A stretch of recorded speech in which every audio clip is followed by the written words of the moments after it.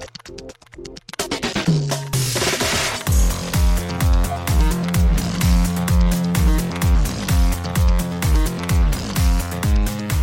and welcome to Too Fast, Too Forever. There's all kinds of family. We chose this one. This is episode 104, Hobbs and Shaw, Lap 6. I'm Joey Lewandowski. I'm Joe too, and this episode's brought to you by McLaren. No restraints, no limitations. They don't simply push boundaries, they completely rethink them. Shout out to McLaren. Shout out to McLaren indeed. Well, we are here to talk about the final Fast and Furious movie this lap. We are going to be joined after the break with Garrett Smith of the I Like to Movie podcast. Which is a Joe, great before title. we get there, extracurricular activities, what have you been up to since we talked to Garrett a couple days ago? I did one of my favorite things ever this weekend, which is I performed a hard mental reset on myself, which involves taking a bunch of acid and watching Planet Earth. I spent all day watching Dynasties, as David Attenborough would say. Yeah, have you seen it? No, but I know about Jumpkin because of your Twitter. You've seen Planet Earth, but you've never seen Dynasties, right? Yeah, I feel like I don't know if I've seen the entirety of Planet Earth, but I've seen Planet a Earth lot is- of those types of shows. Yeah, Planet Earth is kind of like one of those shows that you would put on like a TV, like at like a store to like show what a TV should look like, Exactly. right? Yep. It's like, because it's like, here's like some orcas and here's some dolphins and like, here's some doing cool things. Dynasties, though, was like you follow like one animal and essentially like one pack of that animal, right? And they're like, okay, like this is the like alpha and like this is his kids or her kids and like this is how like that pack works. We're watching it and the first one's about chimps. So that they like come out and they're like, this is like David. He's like the alpha chimp here. We're gonna, follow David and like the people that are trying to like overthrow his dynasty. And so they're like, he has rivals. And so they're like showing him and they're like eating or whatever. And they're like, trouble's afoot. So they show this other chimp walk up, right? And he just like picks up a branch and just like chucks it just like an angry teenager. You know what I mean? Like, like when like a teenager comes in, like slams a door and you're like, what the fuck are you doing? It's like, okay, the chimp does that and they're like, and this is Jumpkin. And you're like, okay, what? Like the monkeys' names are David and then they're like, oh, and there's Jumpkin's friend Luther. So like they named the monkeys David, Luther, and then somebody named one Jumpkin. We're like, how was that a possible thing?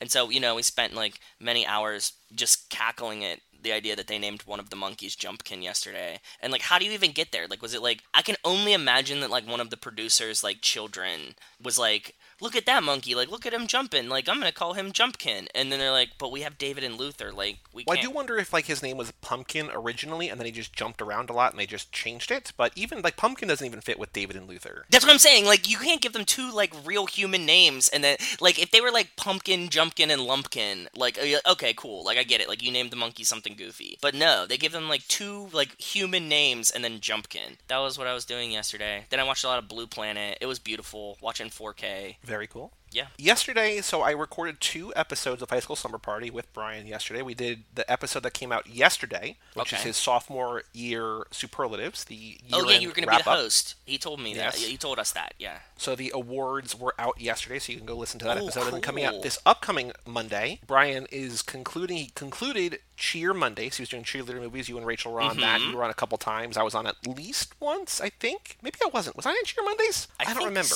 I felt like you said you were going to be on one. Did I? I don't remember. But what I do kick off this Monday with our favorite, Kate Hudson. We kick off Babysitting Mondays with Adventures in Babysitting. So that might be a spoiler or teaser. I might have a movie that is a Lifetime movie that I might do for Babysitting Mondays. Just saying. Of course. It's not recorded yet, but there's been talks, behind the scenes paperwork done. Think that you're probably going to get a Joe 2 Lifetime Babysitter movie too. And I would expect nothing less. Fucking good one. The one that I watched, incredible. Also yesterday I had some friends who were self-isolating, self-quarantining come down. They were with family, cool. And then they came up, and we were here. They were here for a couple hours yesterday. How'd it go? So it was exciting to see them. That was good. Did you social distance? No, because we were quarantining, so we were, both you guys were behaving. reasonably. Yes, we were both reasonably confident. Actually, I saw a tweet. I retweeted this. I don't know if you saw this, but I didn't saw look a at my tweet phone that all day yesterday. But very much enjoyed.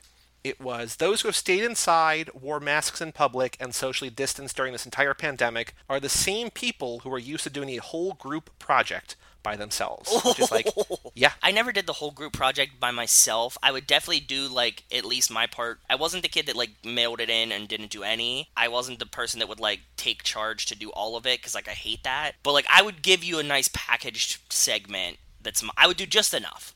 That's like the story of my life, right? I just do just enough that is, as you can attest to, just barely enough to be, like, competent. That relates really well. I feel like we should have, like, people of quarantine, like, free days. You know what I mean? Like, if you get your card stamped 7 days in a row, you're allowed to go outside. Well, that's what's, like, really annoying is that I'm going around, like, okay, so I don't want to be a downer on the podcast, but obviously cases are spiking, and if you walk around... Oh, yeah. PA just reclosed bars. My mom just texted me and said PA reclosed their bars. And Texas reclosed their bars, and Texas ramped down their capacity in restaurants and stuff like that because cases are spiking. It's frustrating to me as someone who basically... Not that I ever really go out a ton, but I would be going out a lot more than I am, to see everybody just basically be like, I don't give a shit, like, doesn't matter, it doesn't impact me. We just got bored. Yeah, it was like, once the protests happened, everybody was like, okay, we're done, and it's like, ugh, and what that means to me is that I'm going to be home, like, this is not going to end anytime soon, because we have not, like, since it rose for the first time when we tried to first flatten the curve,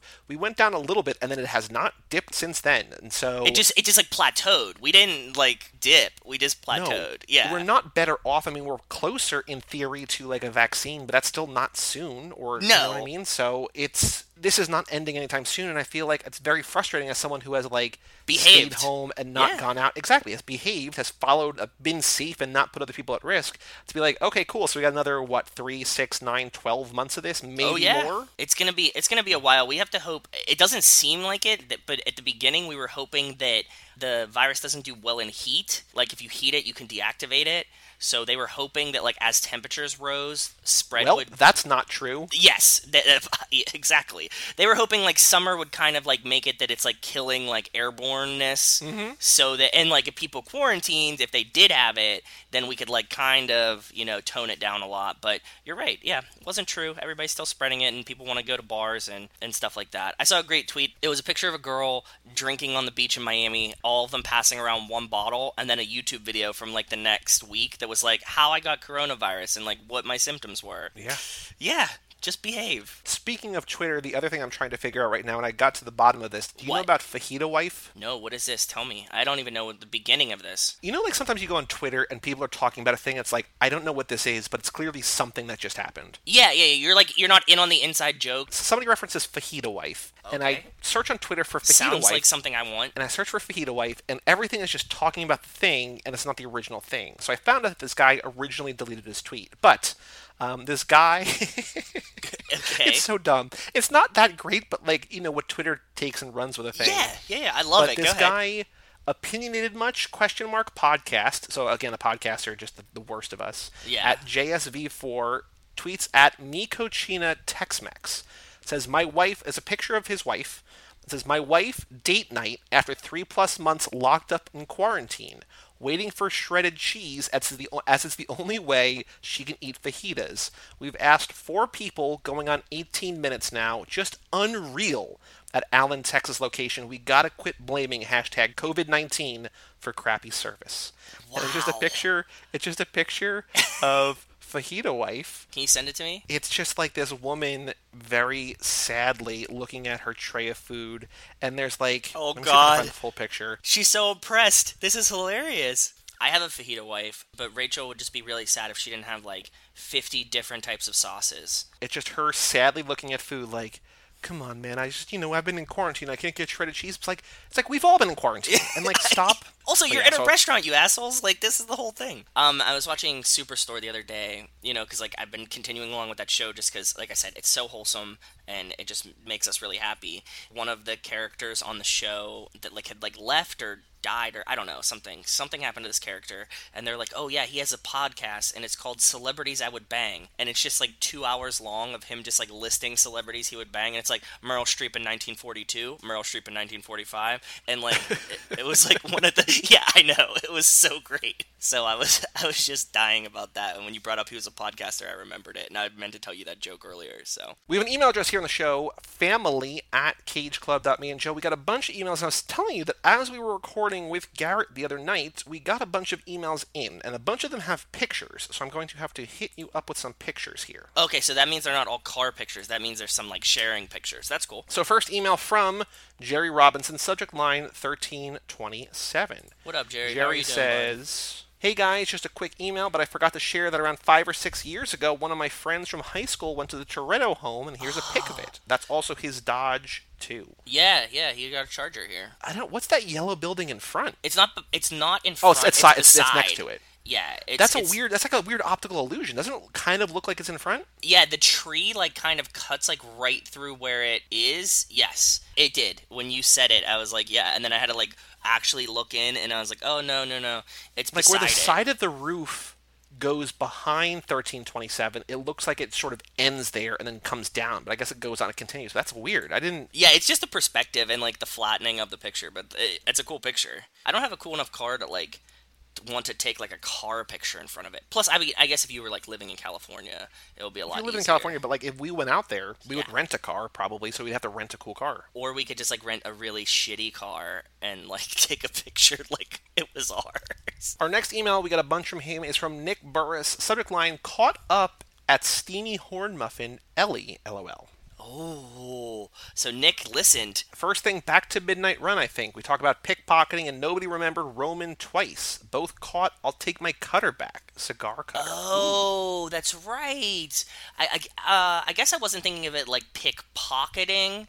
It just like that's more of like general theft, right? But Actually, yeah, I get it. It's related. Another Roman too fast correction that I want to say is that we were talking about how there's not Winnebagos in Fast and Furious. Oh, but Roman you're has a right. Winnebago in Fast and Furious, and Too Fast. Fuck, you're right. Yep, you're absolutely right. It's one of those epiphanies where I was like, I'm editing the podcast, and I'm just like, oh, wait, Fuck. no, like, we're wrong. We're both objectively wrong, and we just didn't remember in the moment. Yep, 100%. You're right. Nick says, also talking about the Brian's pillow scene. It's Brian's fault and decision because Tanner says they're going to move on Johnny unless you say otherwise, making it seem that if Brian would have said no, they might not have hit Tran. Mm-hmm. I get where he's coming from. I think that was what you were saying, but I still think that, like, Tanner calls and is like, Bilkins is doing this. If you say no, we'll stop it. It made it seem like it was Bilkins' decision. Like, maybe Brian can dissuade them, but it's not like Brian's fault. It's like Brian could have stopped it, but I like think it was it's ostensibly Bilkins' Brian's call. fault because Brian got the information. I mean, it is Bilkins' call just because he's the manager. It's like He's the Karen of this group. no, you blame the structure, like the person in charge, right? It's As ultimately we talked about, it is shit his trickles fault. downhill, right? When we're Yeah. talking about that, like,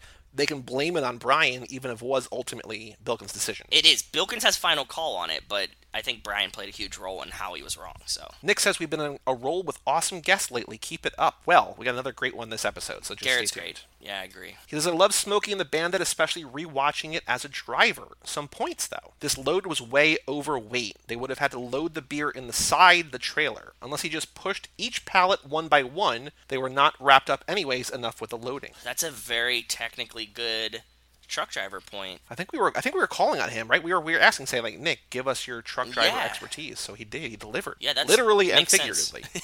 Yeah, nice pun. I like that. That was He cute. says, one more thing. When they took that turn in the truck in the fairgrounds, the trailer was either empty or tape was sped up, or both, because that would have rolled over. It was way too fast for that turn, and the weight would have pushed the trailer on its side, especially with it being liquid and way overweight. But when you're bootlegging, just go for it. 'Cause it means more to me now since it's a car/truck movie. Yeah, the beer's heavy, man, and it would slosh. He's right. Like you would get like a nice rocking from the liquids. I'm also glad, and I know that he wrote in last episode, but I'm glad that Nick watches along with us. I think, like, I would like to, like, you know, I watched along for a long, long time with How Did This Get Made when they covered the movies, but doing Yes. 2 a week, it's a big ask. So I'm glad that Nick, you know, He has been. He's messaged us about it too. Takes a little bit longer to listen because he likes to watch the movies before we talk about them. So Yep, he's like, yep. yeah, he's watching along. He says the paint jobs alone were very expensive, but in my travels, I've seen one that's painted like the truck. Oh, cool! Remember the decorated side?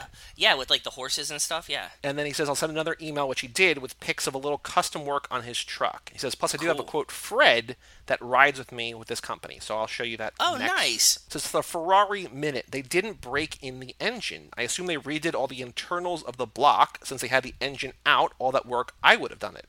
Okay. He says, my favorite band when this movie came out was Saliva, and I still like them, but they changed lead singer, so it's not the same thing, but it's a perfect song. The build-up, I just love it. It is a great song. The soundtrack is great in general, but yeah. He says, happy birthday, Joe, too, and happy 100th. Of course, I missed the watch party just because I was behind, but hopefully I can keep up. Well, Nick, he also sent us an email, and I already, linked him to the Discord watch party channel, so that next watch party he's already set up, so hopefully he posted can it, he was in there, so we're all good there. He says, the dating game was very cool, interesting, and funny on the clues and answers. That's 2 for 2. Hector liked it, and Nick liked it, so I'm glad that was a worked fun out. idea. I'm glad it worked out, too. The Aqueducts are not in the movies as far as I remember, but the mobile game that came out, you race through them a lot, so we were talking about that until Live and Die in LA, because it feels like they should be in the movies, but it I almost feels not, like it right? is, right? Like, in my brain, you could put Brian in his Eclipse there, or his Super there, and I'd have been like, oh yeah, that was in the movie. Like, if you photoshopped a picture of Brian sitting in front of his car in the Aqueducts, I'd be like, oh yeah,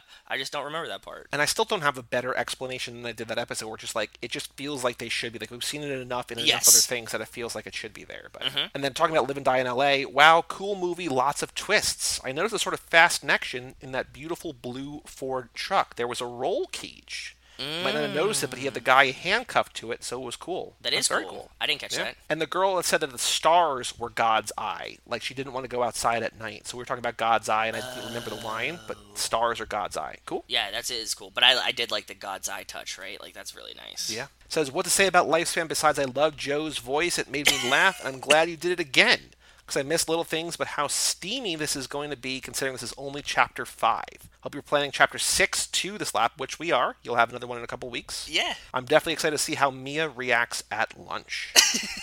Well, we do. We get to the diner, so I read ahead. It's interesting. Yeah. Very exciting. It says, anyways, taillights, bitch, 4 horsemen out, LOL, Nick. Thanks for writing in, Nick. I'm glad you watched along too, bud. So then Nick says, pics from my last email had to do on my phone. So this first email is, I emailed back, I was like, this is adorable. This is his Fred, essentially. It's Pippa, his road dog. Oh my god, is it a little Yorkie? It's so cute. Very cute. Little, yeah. Especially considering the next picture, he has his 18-inch extension shifter and steering wheel knobs painted the same.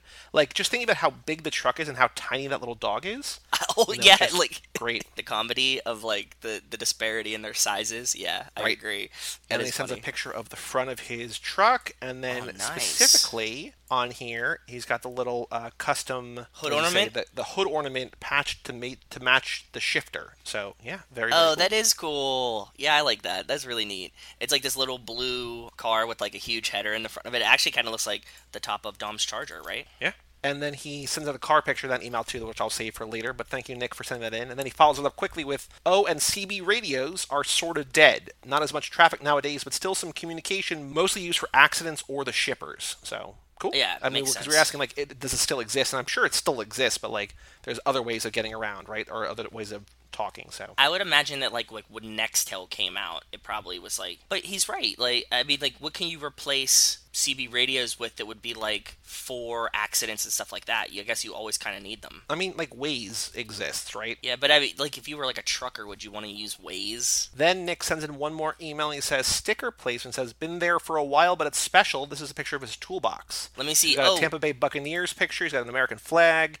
He's got Chris Kyle sticker. He's got a monster truck sticker. He's got Chicken Willie sticker. Right in the middle of it all. Too fast, too forever. Dude, if you're a Bucs fan, you fucking lucked out, didn't you? We were like talking Tampa about Bay. Tampa Bay. You got Gronk and TB12. It's also cool on your toolbox. That's actually where Matt put his. He put one of his on his toolbox. So Justin emails in, subject line Braga. He says, every time I see Fast and Furious 4, I wish Braga was played by Luis Guzman. Every time. Oh, really? I like the dude that plays Braga, but I wouldn't mind if it was Luis Guzman too. Yeah.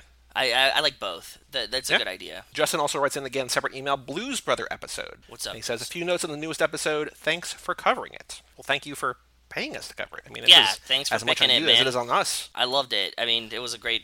I wanted to watch Blues Brothers again soon too. So he says, I totally remember the Wendy's salad bar. When I was a kid, I remember my mom using it when we went there, which I didn't know. I guess it's a thing. I guess Wendy's had salad bars, which is crazy. Yeah, I don't remember one, dude. I don't remember one. I remember Pizza Hut, but not Wendy's. So I think you're right, Joe. The honky-tonk talk probably did get my mind thinking about that Blues Brothers scene. I've always wished bars like that still existed. They probably do in Wes's part of the world, but certainly not up here in Minneapolis. We had one that sort of did and played a lot of country and rockabilly acts, but it closed up about a year ago. Look up Dale Watson, Joe. He's been around a long time, and he still tours. Dale and he owns Watson. a bar in Nashville. He plays old school honky-tonk, real fun to see. I'm gonna save this. I remember 2 places that I did go to, like, bars like this. Was one, like you said, Nashville. I'm not like a country music. Actually, you know what? When we went to Nashville, I happened to be there during the Country Music Awards. Did you remember that? Did I tell you that? I don't think so. So they were having the Country Music Awards in Nashville, and like we happened to have like a work conference in Nashville at the exact same time. How those ever aligned, I have no idea. It means that somebody messed up. But I mean, the conference wasn't too big. It wasn't like my normal huge work conference. It was like in a hotel, like in the ballroom type things, right? But like the first 2 nights we were there, it was like the Country Music Awards, so everybody was like, the bars were just slammed on Broadway there, and everybody was like trying to like get into a bar to see if like Taylor Right. Swift would perform there or something, right? And I was like, oh god, I'm just staying away from this. It probably would have been a lot of fun. I mean, it would have been crowded, but it probably would have been a lot of fun. Yes, it would have been I fun. guess it depends on what you're looking for. If you just want if you just want to drink and just not deal with people, that's not where you want to be. Exactly. And like I'm like I even like we said, like I like the honky tonk kind of music. So drinking at a bar there is fun, but then if there's like a million people and you know, they're all wooing, I don't want to be there. So I would just Right. go to bars that were like a little bit outside of like the main strip of Nashville, and I had a wonderful time. And there was always live music there too, because like, you know, the main acts like from the Nashville part kind of got like pushed. Dallas has a lot of fun like honky tonk kind of bars too. Justin continues, one of my favorite parts of Blues Brothers is the final chase when they reach downtown Chicago. They go driving through Lower Wacker Drive. It's the underground part of the chase. For those who don't know about it, Lower Wacker is the grid of streets below downtown that allow delivery vehicles to access the skyscrapers. Most Chicagoans are afraid of driving down there. 1, because of all the homeless people, and 2, because it's easy to get lost. He says, maybe not now, but I didn't have Google Maps back then. But also, like, I don't know, you get great cell service down underneath, right? Like, if you No. can't access the satellite, Google Maps doesn't help. Yeah, exactly. And it kind of reminds me of have you ever driven to Boston or through Boston? No, I've driven up into Massachusetts, but I've taken a train from wherever I wound up into Boston. I've never actually driven in Boston. Like when you come into Boston, like if you're driving up 95 like we do, there's like a part, like as you're coming into Boston, it's like one of the most hectic, chaotic places to drive, because it's the same deal that you're like under this bridge, like you're under the road, right? So like you get no GPS service, and all the like exits are like immediate, and if you miss one, you turn, like you have to go all the way down and around and come back, because somehow you can't like cut back through the city. That's what that freaks me out about, and I always hate driving in Boston, so I'm sure that I would hate driving in this Chicago underground road place too. When I lived there, I used it all the time, and if you knew what you were doing, you could drive through in rush hour and get from one side of downtown to the other super fast. In the Sounds first cool. Christian Bale Batman movie, so I guess Batman Begins, they filmed a bunch of scenes down there. I remember it made the news because someone crashed into the Batmobile during filming. Oh god. Also, there was a great story of a homeless guy who had built an apartment in one of the lift bridges with electricity and everything. It was that a is bridge really just like the cool. one they had in Too Fast. He had meticulously strapped everything down so it would remain in place when the bridge would open for the boats. People were really upset when it was discovered, and he was kicked out. I mean, I think at that point you get like squatters' rights, right? Like, I would think so. if he built it all up and had electricity and shit, I'd be like, you know what, bud, you won. Eminent domain here. Like, this is yours now. I also do like him, like the idea of him strapping everything down. Like reminds me of like a movie or a TV show or a music video where like the stage, like the camera rotates, like Inception, where like everything is like tied down because like you're always walking on the ground, but like as Joseph Gordon-Levitt is like running up the wall to like fight the guy or whatever, like Yeah. that's always where the bottom of the moving set is. If there's like a table there in the hallway of the hotel and there's like flowers and a phone or whatever, like they're just like glued down or whatever's there. So I'm just thinking like the guy being like, oh yeah, like this is my stuff, but I need to strap it all down so that when the bridge opens, you know, it doesn't all slide down to the bottom. What you were saying, that all it reminded me of was the Jamiroquai Virtual Insanity music video. That's what I was thinking of when you were just describing that. And then he ends it with, lastly, about Neptune's Net ashtrays. I checked my photos from when I was there in 2015. If you zoom in, there are none. They appear to have been replaced with pigeon spikes. I bet they went away with California's smoking bans in the early 2000s. Oh, cool. Okay, so yeah, Justin sends us a picture, and yeah, he doesn't have the ashtrays that kind of like bookend the table like we were talking about. Yeah, it would track. I can't even find any pictures of if they were ashtrays. I'm assuming that they're ashtrays, right? Did we kind of come to that conclusion? I don't have a better answer. I think if it's not ashtrays, I don't know what it could be. So I'm happy saying it's ashtrays. Okay, cool. That's the kind of answer that I'm getting to too. When did Justin say this was? I think he said 2015, so fairly recently. Fairly recently, but if he said the smoking bans in the early 2000s, which would make sense, like maybe this movie was one of the last relics that captured the ashtrays. Immortalized them on screen. R.I.P. everybody smoking in bars. I miss it. It's still crazy to me to like watch a movie from back then and like see people like smoking on airplanes or just anywhere. Just we were airplanes freaks me out. In a bar, like come on, man. People asking like, do you want to sit in the smoking section or the non-smoking section on the plane? It's like we're in an enclosed space, right? Like we're all gonna get the smoke, right? Like it's not.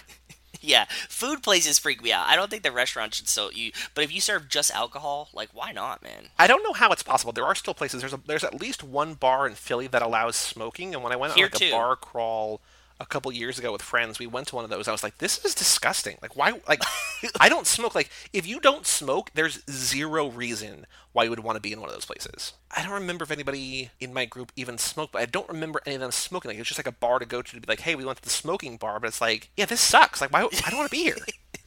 Yeah, but if you are a smoker, okay, the thing that pisses me off is that, like, you can ban smoking, right? And, like, you can kind of do it in California where it's, like, warm out, so, like, you can go outside most of the time. In Pittsburgh, in February, what the fuck am I gonna do? Like, that's just I mean, like, not even that I would smoke in the house either, so that, I guess, yeah. I'm not a smoker anymore, but it's still frustrating. I'm like, I think you should do it. It's like a vice goes hand in hand. I feel like it's more of like a principles thing than anything else for me right now. And it doesn't need to be every bar. Like I don't think that like every bar should like mandatorily have smoking. I'm saying that like if you want to, you should be like, this is a bar. We just serve beer and alcohol. Like you can smoke in here. And then if people don't want to show up because they hate smoking, fine. It's just your call. Our next email is from Alex Ellman in subject line $25 for whole lap? He says, the fuck Alex lap. Just all the shit you guys have said is not worth watching. Heard you guys were talking shit about Friends, huh? Well, there's 236 episodes to cover for a lap. Just like one episode of Friends. He says, no, I'm fucking with you, maybe. But Joe, I'm sorry to hear about your dad and your parents' dog. Actually, before we get to the heavy part of the email, it's not $25 for a lap. It's $25 a month. True. Basically, a lap spans 3 or 4 months. It's like $100, which is still, it's a stupid amount of money. We know that. Yes. Like, yeah. Considering you're also picking 30 things, yeah, it's a lot different than picking like 9 things, right? Like, it's a major difference, but... Yeah. Says, Joe, I'm sorry to hear about your dad and your parents' dog, but I'm glad your pops is doing better now. He's pretty good. Yeah, thank you. I appreciate it, bud. He says, I'm about the same age as you guys, and we're at the age where we're coming to terms with our parents' mortalities, and it sucks. My thoughts are with you, bud. Yeah, I think that was probably like the part of it that shook me up the most, is just like gripping the fact of that, like, I don't know, I've always like imagined my parents being like a little bit older than me, but like not old, right? So that's something that's hard to deal with. Says, thought I could help cheer you up with pictures of my pup, because what better way to honor cute dogs than by pictures of more cute dogs? This is Nova, the hippo. Oh, what a bean! I love pit bulls, man. They're really cute. Like, I always told Rachel, if we got a dog, the list is like Rottweiler, Doberman, or pit bull. Those are like the 3 dogs I would get her. Like a nice big dog that just loves her. I don't even care if the dog doesn't like me. I just want it to like really only protect Rachel. I would definitely get a pit bull. And this is a cute one too. I like that in the first picture it looks like he's a Vikings fan. Oh, because he got like the little the horns on the helmet. Yeah. Mm-hmm. Yeah, that is cute. I like it. Thank you, Alex, for writing in our last email from Wes Hampton. Subject line, episode 100 and Blues Brothers. What up, fam? What up, Wes? How are you doing, bud? Says, really good last few episodes. Glad to hear everything is going relatively well for you, Joe, after your crazy, stressful week. Thank you. We've had some real ups and downs this past week as well, and now we have to drive out to Arizona for about a week to deal with some family stuff. We're going from one hot spot to another, so that's both exciting and terrifying. Wish us luck! COVID hotspots, I'm sure. Yep. Hang in there. I hope everything works out good for you, too. Hopefully that I can share a little bit of my everything worked out good karma with you. I'll send some good vibes your way. That's funny that you're going from one hotspot to the other, though. Yeah, Texas to Arizona. It reminds me of a David Cross joke where he talks about moving from Atlanta to Boston and about how like both cities are incredibly racist. He's like, it's like from out of the frying pan and into the other frying pan. It's just like they're not better, it's just differently racist. So it's like it's not better, it's just differently COVID. Yeah. I like that. Says, in the meantime, I figured I should get my email in now so it doesn't stack up too much. Here are my notes. Okay. You talked about how the series shifts around the fourth movie and that new fans could pick up from there because it kind of erases one, but I disagree. I think one is still a necessary watch because it sets up the relationships in the movie. And if you look at the plot, 4 is actually very similar to 2. They're both about Brian and a partner with whom he shares a complicated past, going undercover as racers to catch a drug lord. That's a high-level view of it, but the main difference is the tone and the motivations of the characters. But it really feels like 4 would have been the more natural sequel to 1. Brian's arc would have made more sense for sure. Going from cop to wanted criminal to FBI is a weird jump, but I always wondered why he ran after 1 instead of telling the FBI he was chasing Dom. There was an accident, Dom overpowered him and took his car, which would have while made Brian sense. was trying to arrest him. Yeah, absolutely. That would have made total sense. I like that, and I agree. I think that the point is more like you could start with 4, not that you could skip 1. Right, because I think we would agree, and even though we like 2, like if there's one to skip, it's 2, and if there's another one to skip, it's 3. Like you exactly, don't need that's those. my point. Yep, 100%. I think to a certain extent, I think I would stick by my guns that I think you can kind of skip 1, but you can skip it less than you could 2 or 3. I don't think that you could fully skip it. I'm just saying you could start with 4. You could probably go like 4, 5, 6, and then go like 1, 7. That would be weird. Okay, maybe. Wes says Brian would have been in trouble, but it's not an unbelievable story. Anyway, I've often wondered if this was based on the original script for Too Fast that they wrote with Dom still involved, so think about that the next time you watch it and let me know what you think. Interesting. But I mean, really, when will we ever watch Too Fast again? I don't think we have any plans for that. Wes is 100% right. Brian could just lied his way out of the end of 1. He didn't need to run away. Just like it's a remake of Point Break, he doesn't want to be a cop at the end, right? Like he runs away on purpose. Like he runs away because he wants out of that life. And it also kind of makes 2 make more sense that they like have to like come kind of get him. You know what I mean? That they're like, no, you have to be a cop again, or like confront that you're dealing with this, and then he gets back into the cop lifestyle. So in that sense, yeah, it kind of makes more. It's better that way. But 2 and 3 are kind of, you could skip them if you want it. Like if they just went straight to 4, he's right. He says, you guys, that Fast and Furious Hall of Fame was the hardest thing I've ever had to vote for in my life, but I did it. And if you have not voted yet, cageclub.me/bracket. There's only a couple more weeks to vote. We're going to announce the winners on the first episode, Lap 7, Episode 1, The Fast and the Furious. So very soon. Very soon. The beginning of maybe the end of July. I don't remember. I could look at a calendar. I'm not going to. Okay. Actually, let's look at the calendar. We're going to reveal it on July 21st. So I think like mid-July. You have a couple more weeks, but not that much more time. Go vote. cageclub.me/bracket. I wonder which ones hung him up, but it's all difficult choices. So yeah, I think it's more like the cumulative, like it all hangs each other up, right? Because it's like I don't know what to not vote for. I think so too. It says, Joey, I'm with you. I also have a habit of looking in people's windows if we're walking around somewhere and their windows are open. I'm usually just trying to see if I can guess what they're watching, which is basically what I'm doing. Like, can I recognize it? Do I like it?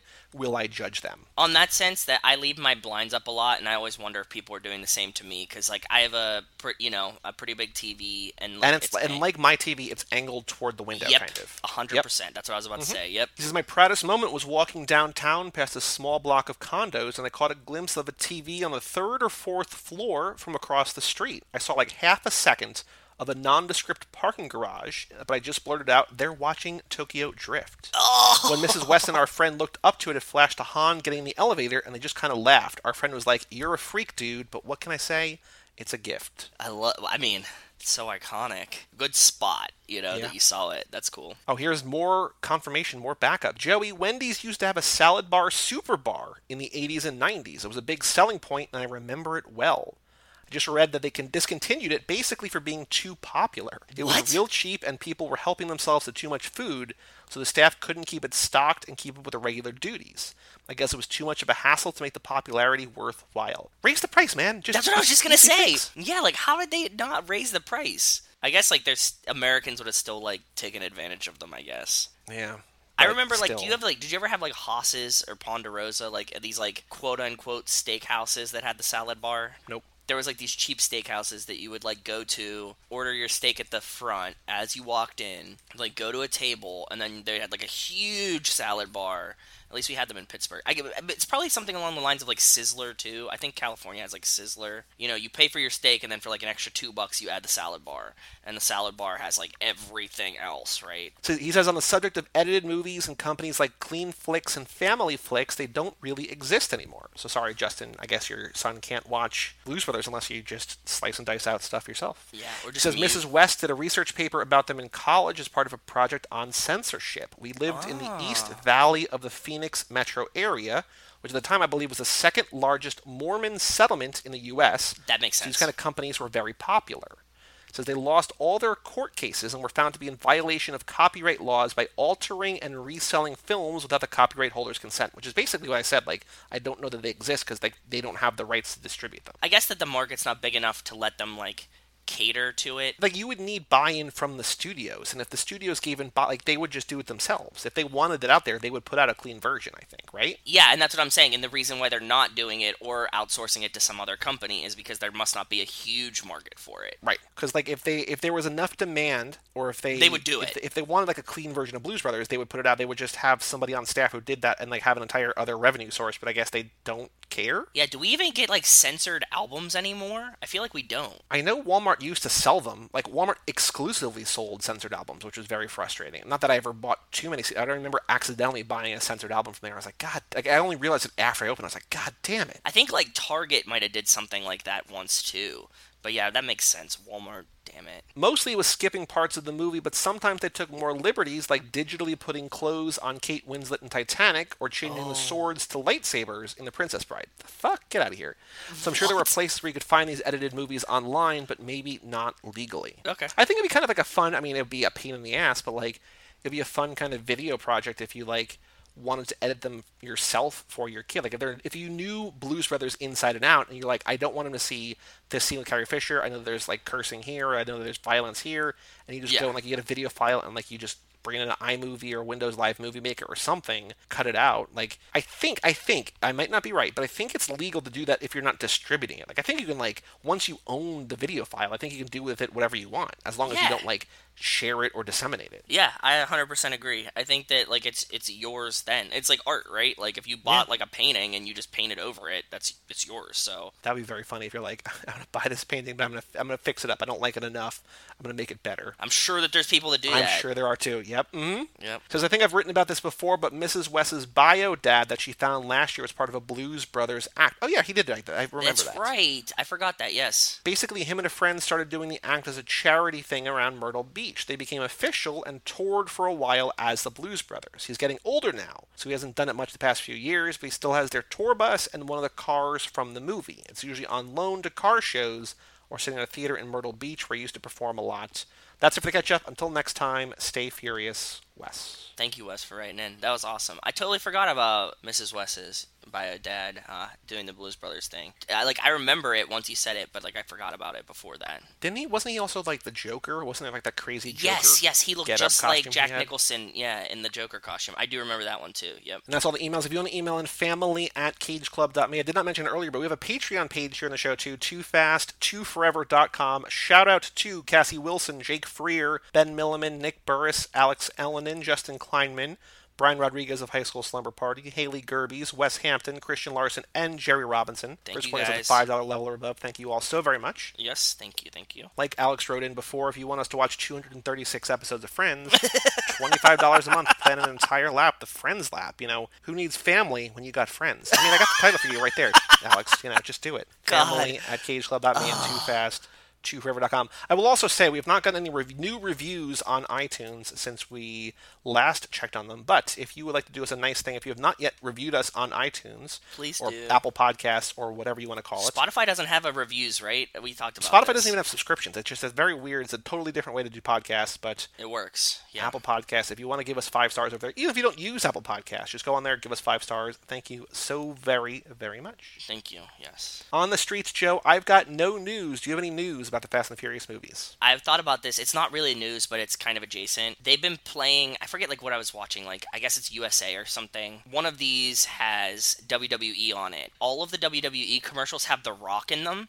And I'm like, bro, like he's not even like a wrestler anymore, but they're still like using The Rock in the tagline commercials for WWE. How you sell a commercial. It's how you sell a product. It's genius, but I was like, damn, dude, like, and he's like a significant part of the commercial. Like he has like the talking part. It's like one of his like speeches in a wrestling thing, and they're like watch Raw this weekend, and you're like, okay.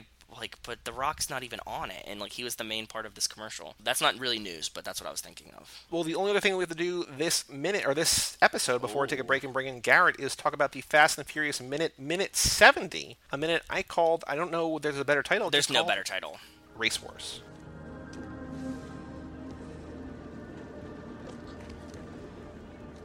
Well, what is this? Read it. What is this for? It's directions. To Race Wars. We'll see how you do. Then we'll talk.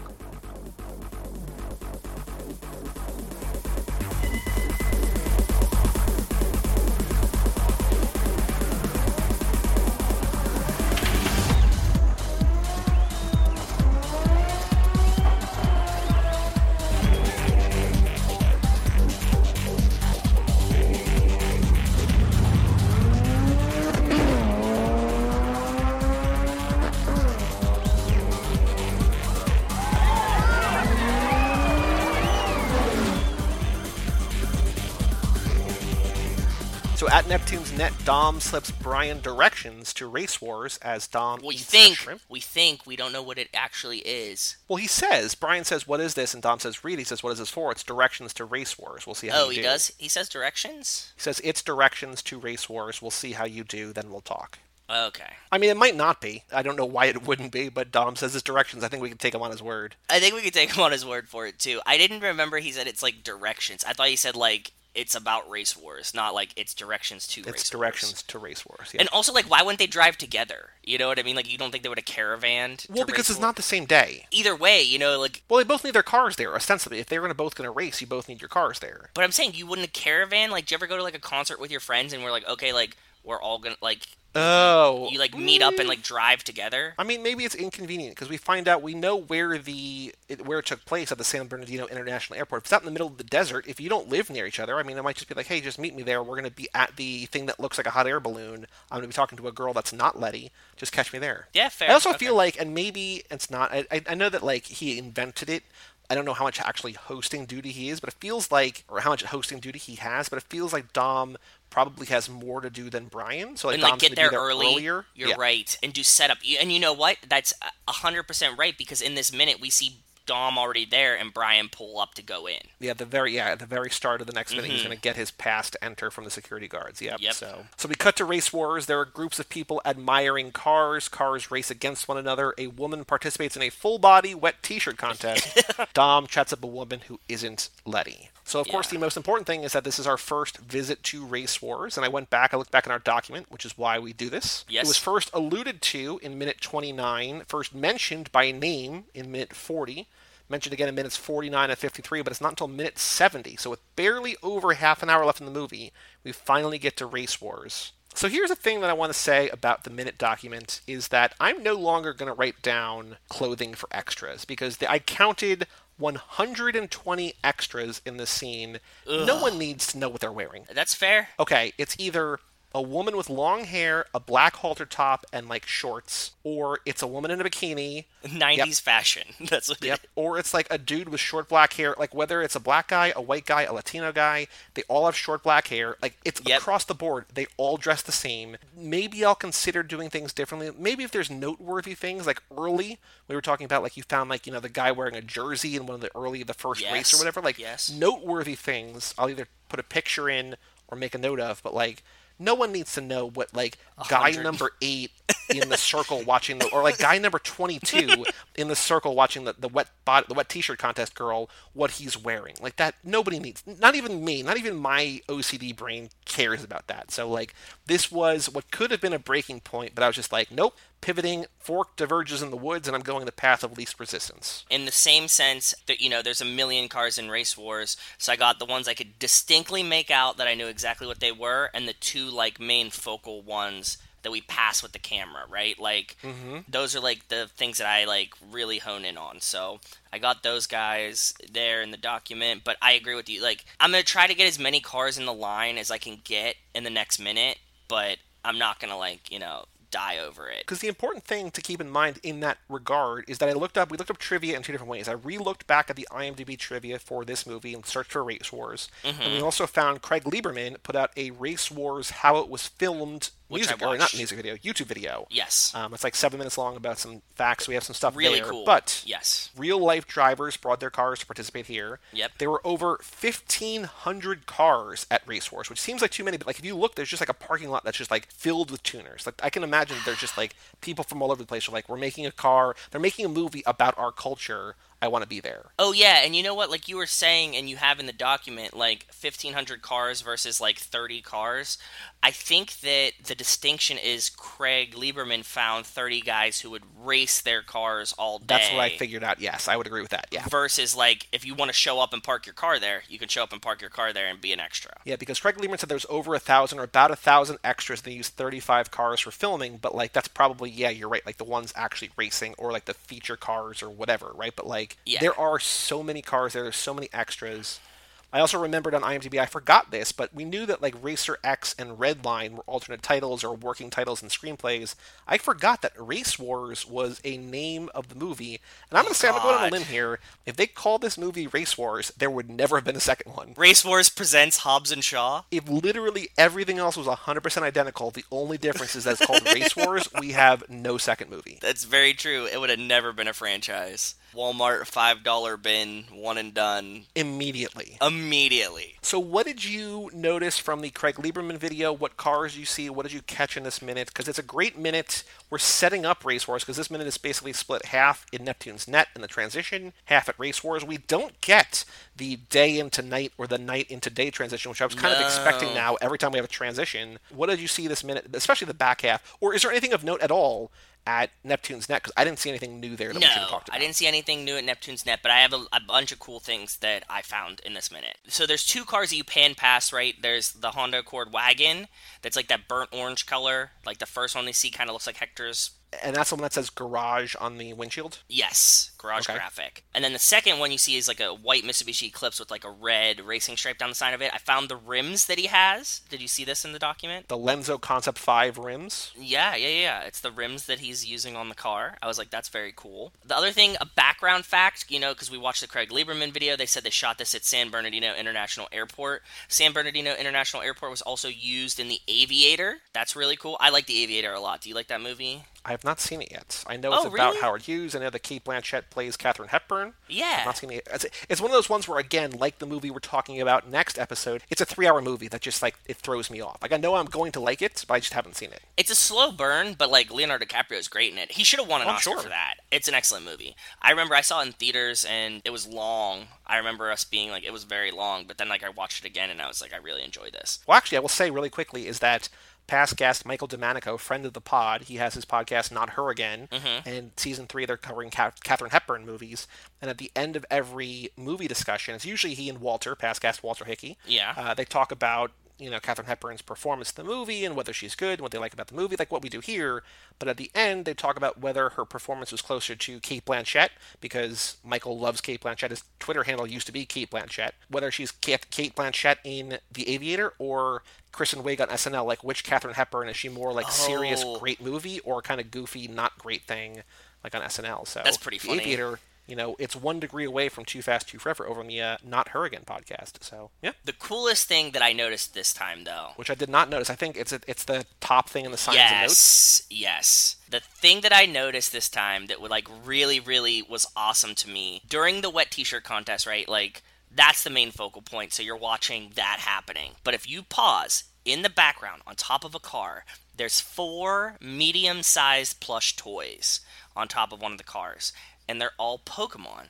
and there's a Blastoise, there's a Meowth, there's a Pikachu, and a Gengar sitting on top of one of the cars, like right over her right shoulder. Oh yeah, they're huge. Yeah, they're really big. Yeah, they're like medium to large. They're not like, comically large carnival size, right? No, but they're probably like 2.5 or 3 feet tall, I would guess, because it's not close. They're pretty big, I think. I would consider those medium to large plush toys, right? Because if you click on, in the document, in the I hyperlinked one woman in a thong getting hosed down in the full body wet t-shirt contest. If you click on that, you can see behind the dude with a camera. Like, there's a couple things going on in this scene. There's the guy with a camera who, I guess that's probably just his camera. He's taking pictures of this girl. I couldn't figure out what cameras, like, these were. I wanted to get what cameras they are, but, like, there's no distinguishing factors on these, so... And the other thing I want to point out about this is that there is a dude crouching, like, 3 feet away from her, just staring up, smiling at her, getting soaked. I was just like, that's so gross. Yeah, but you heard what... Actually, which is really funny, though, is that Craig Lieberman was saying that it was like 110 degrees in San Bernardino this weekend that they shot this.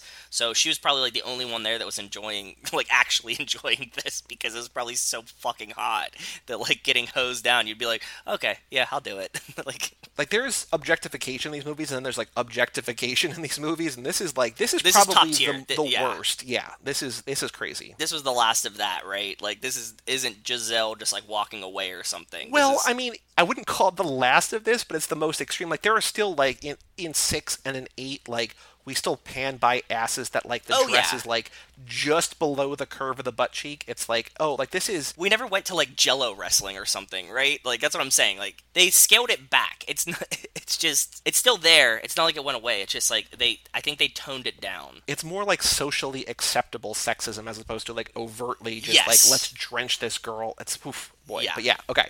But yeah, I did not see those plushes. I think that's a great find. Really good find. You like that? Yeah, I like that too. Anything else that you caught? Or do you want to talk about some trivia that we learned from the Craig Lieberman video? I think that was it. I have some other stuff in the document, but those were like the cool finds that I wanted to talk about. So in the video, they talk about while Race Wars itself is a fictitious name, it was based on other tuner events that were popular at the time, like Hot Import Nights. Mm-hmm. And they had to use a fictional name. They used about 1,000 extras and 35 cars used for filming. So It's a big deal. That's a lot of moving parts. It is. It's a ton of moving parts. And he was saying that, like, the director, Rob Cohen, just wanted them to keep racing anytime they were filming, so, like, you would have, like, the racing in the background. How daunting would that be? Because, like, if you're shooting a movie, it's not like they, like, line up all the scenes, like, immediately. Whenever they're running the cameras, they're just, like, constantly racing these cars for, like, 3 days straight. Yeah, so it's 5 days of filming. They did 2 or 3 races per hour, even though they're mostly in the background. So it's not even like a focus. They're just like, hey, you're racing, but like you're only going to be like kind of in like a few frames of this. And participants were only paid $15 a day, which is still, like, to be a part of this is a cool thing in retrospect. But like if you're there in 110 degrees and you're like having to race and race and race or just stand there and do whatever, like, not a lot of money. No. $15 a day, not an hour, $15 a day. It's crazy. Yeah, I wonder if they had to pay for their own gas and stuff too, right? So like then you're like, I'm losing money. Yeah, shrimp. Yeah, exactly. There's also some stuff in the video about like the later minutes about like Jesse's Jetta and stuff like that. But is there anything else that we saw in this minute that Craig Lieberman pointed out that you wanted to bring to attention now? No, I thought that I threw in all the things that thought applied to this minute as we were talking about it. Do you have any theories on who that girl that Dom is talking to is? Because I don't. But he's talking to somebody who like is in a very, very short cutoff jean shorts and a big black bikini top. That's not Letty. I think that the most like simple and probably the right answer is that Dom is just so famous at Race Wars. If he invented it, that it could be anyone, right? Like, it's just like any girl that walks by that's like, oh, I know this, like, he's the owner. Like, it's like if you went to a concert, you know, you saw, like, the head of the concert company or somebody from a different band there, right? Like, you'd be like, oh, like, it's this guy, look at, he's famous. It's either random groupie or like maybe she's like a fellow festival putter-oner, like she's there. Like, I don't know what that actual like hub is because there's like security guards outside. Dom feels like a VIP member of this thing. I don't know if he actually has security there or not. Like, it doesn't feel like there's like aggression here. I don't know if that's like a VIP area under what looks like a hot air balloon kind of. It's like just a pop-up tent, right? It's just like a tent that you would have to like... It just kind of, yeah, it's billowy sort of, I guess is why I was like... Because we had, I don't know if I've ever said it on here, but like we had, like the town that I grew up in is well known for like its balloon festival. Oh. Balloons have played weirdly a big role in my childhood, and like we had one land in our backyard, and like I've seen like all over our town. Wait, why did one land in your backyard? Like by accident or like? No, because I mean, just like you need a place to land sometimes. And if you have a big grassy field, like they'll just land wherever. Oh, really? Like, are you allowed to do that? Who's gonna stop you? I don't know. Like, what if it was like a don't balloon land on my property? I'm armed. I mean, I guess. I mean, it is the country, sort of. I don't know. But yeah, I've never heard about a Antiba. Instead of Antifa, it's Antiba, anti-ballooners. So some guy just like landed a hot air balloon on your thing. Like, did you guys go outside? Like, hey, are you okay? Or like, what? When you like go out there and you like help fold the balloon, you actually get you the help balloon, him too. You fold it into the actual basket. I mean, it's a cool thing. It's not like it's not work or whatever. It is work. I'm gonna start getting hot air balloon shits.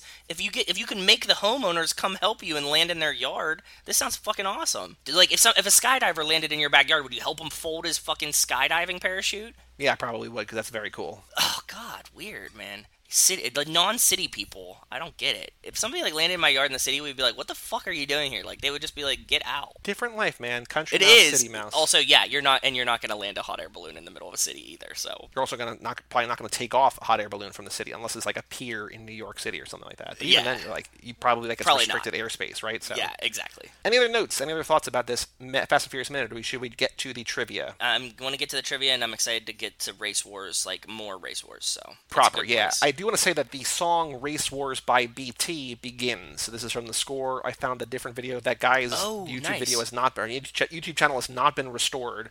But the song "Race Wars" by BT begins. So I have three different questions here. I don't know if you like any of these. For everything that happens, I feel like the question almost has to be about like Race Wars in general. The plot of Race Wars in the movie has not happened in this minute yet, right? Like we're just there. We're just setting the scene. That's fair. I get that, yeah. So I have three different questions. If you like one or more of these, I am not emotionally connected to any of these. We can get rid of one, two, or all three of them. Okay. What is the name of the song from the score that plays when we arrive at Race Wars? Which is kind of like a trick question. It's like, it can't just be called Race Wars, right? But it is. Yeah, it could be, yeah. I like that one only because it's funny, but like I don't know if it should last or not. Because you could have like Dancing Nights or like Hit the Nos or whatever, yeah. Yeah. Okay. Question number 2, roughly how many cars were used in the filming of Race Wars? I think we need to name that, or we need to word that more carefully, but like how many cars showed up to film those scenes? The answer, according to IMDb, is 1,500. I don't know if I trust IMDb. It would have to be a reference to the Craig Lieberman one saying that 30 cars were used like during Race Wars. Because he knows, you know but what I mean? But there's still so many more, right? Like there's so many more cars there. Like you can see like entire parking lots full of people. Like you can look, if you look at like one of the things. Yeah. I don't think I put it up there, but there's like, if you look in the minute, there's like hundreds of cars in like a lot. Like it's like a music festival parking. Yeah, oh yeah, here I am, like when you first get to the hangar, but it looks like it could be like a lot of tents. But there's definitely way more than 30 cars. Okay, fair, yeah. I don't know, again, I don't know if I want to say that because like 1,500 or whatever. We could also say like per IMDb, but whatever. Or the third one, which I forgot about this fact, which of these was not a working title for the Fast and Furious? So we knew Racer X and Redline, but the movie Race Wars, like we talked about before, that's a wrong answer. So like... That's a good one. I like that. The only other thing that I would have come up with is like, what notable cartoon plush toys are seen during Race Wars, and it would be like Pokemon, Betty Boop, you know what I mean? Like that was the only thing I could come up with when I was watching like I like that, but I think that like even when I was watching it carefully, I didn't even see those. Oh yeah, you're so I'm sure blindsided. Like it's almost like, what color thong is the woman who's being objectified wearing? It's like probably red, but I don't know. I get it. Yeah, that's what I was saying, but that's like the only one I could come up with. Like, so maybe we do the working title, the script. So Race Wars, Racer X, Redline, but we need one more. What's another R movie title? Because they're all R's. Racer? No, Racer X we have... Race Wars, Racer X, Redline... Revved Up. Ooh, I like that. Yeah, I think, does that work? Is that good? Yeah, you like that? For sure, okay. Yep. Because like Race Wars does not sound like it should be the name. Yeah, a couple of those you're like, that would be a really stupid name for a movie. So the question, which of these was not a working title for the Fast and the Furious? Race Wars, Racer X, Redline, or Revved Up? And the answer, of course, is Revved Up. Yeah, that's okay, cool. I like that, and they all kind of fit, too. 70 minutes, 78 questions. If you are a patron, you go to toofast2forever.com. You can click on the pinned post to get access to both the Fast and Furious minute document and also the quiz. So go do that thing. Again, vote in the Hall of Fame, but also take the quiz if you haven't taken it. Or if you haven't taken it in a while, take it again. Yeah, for sure. All right, Joe, let's take a break. Let's bring in Garrett Smith, and let's talk about Hobbs and or Shaw.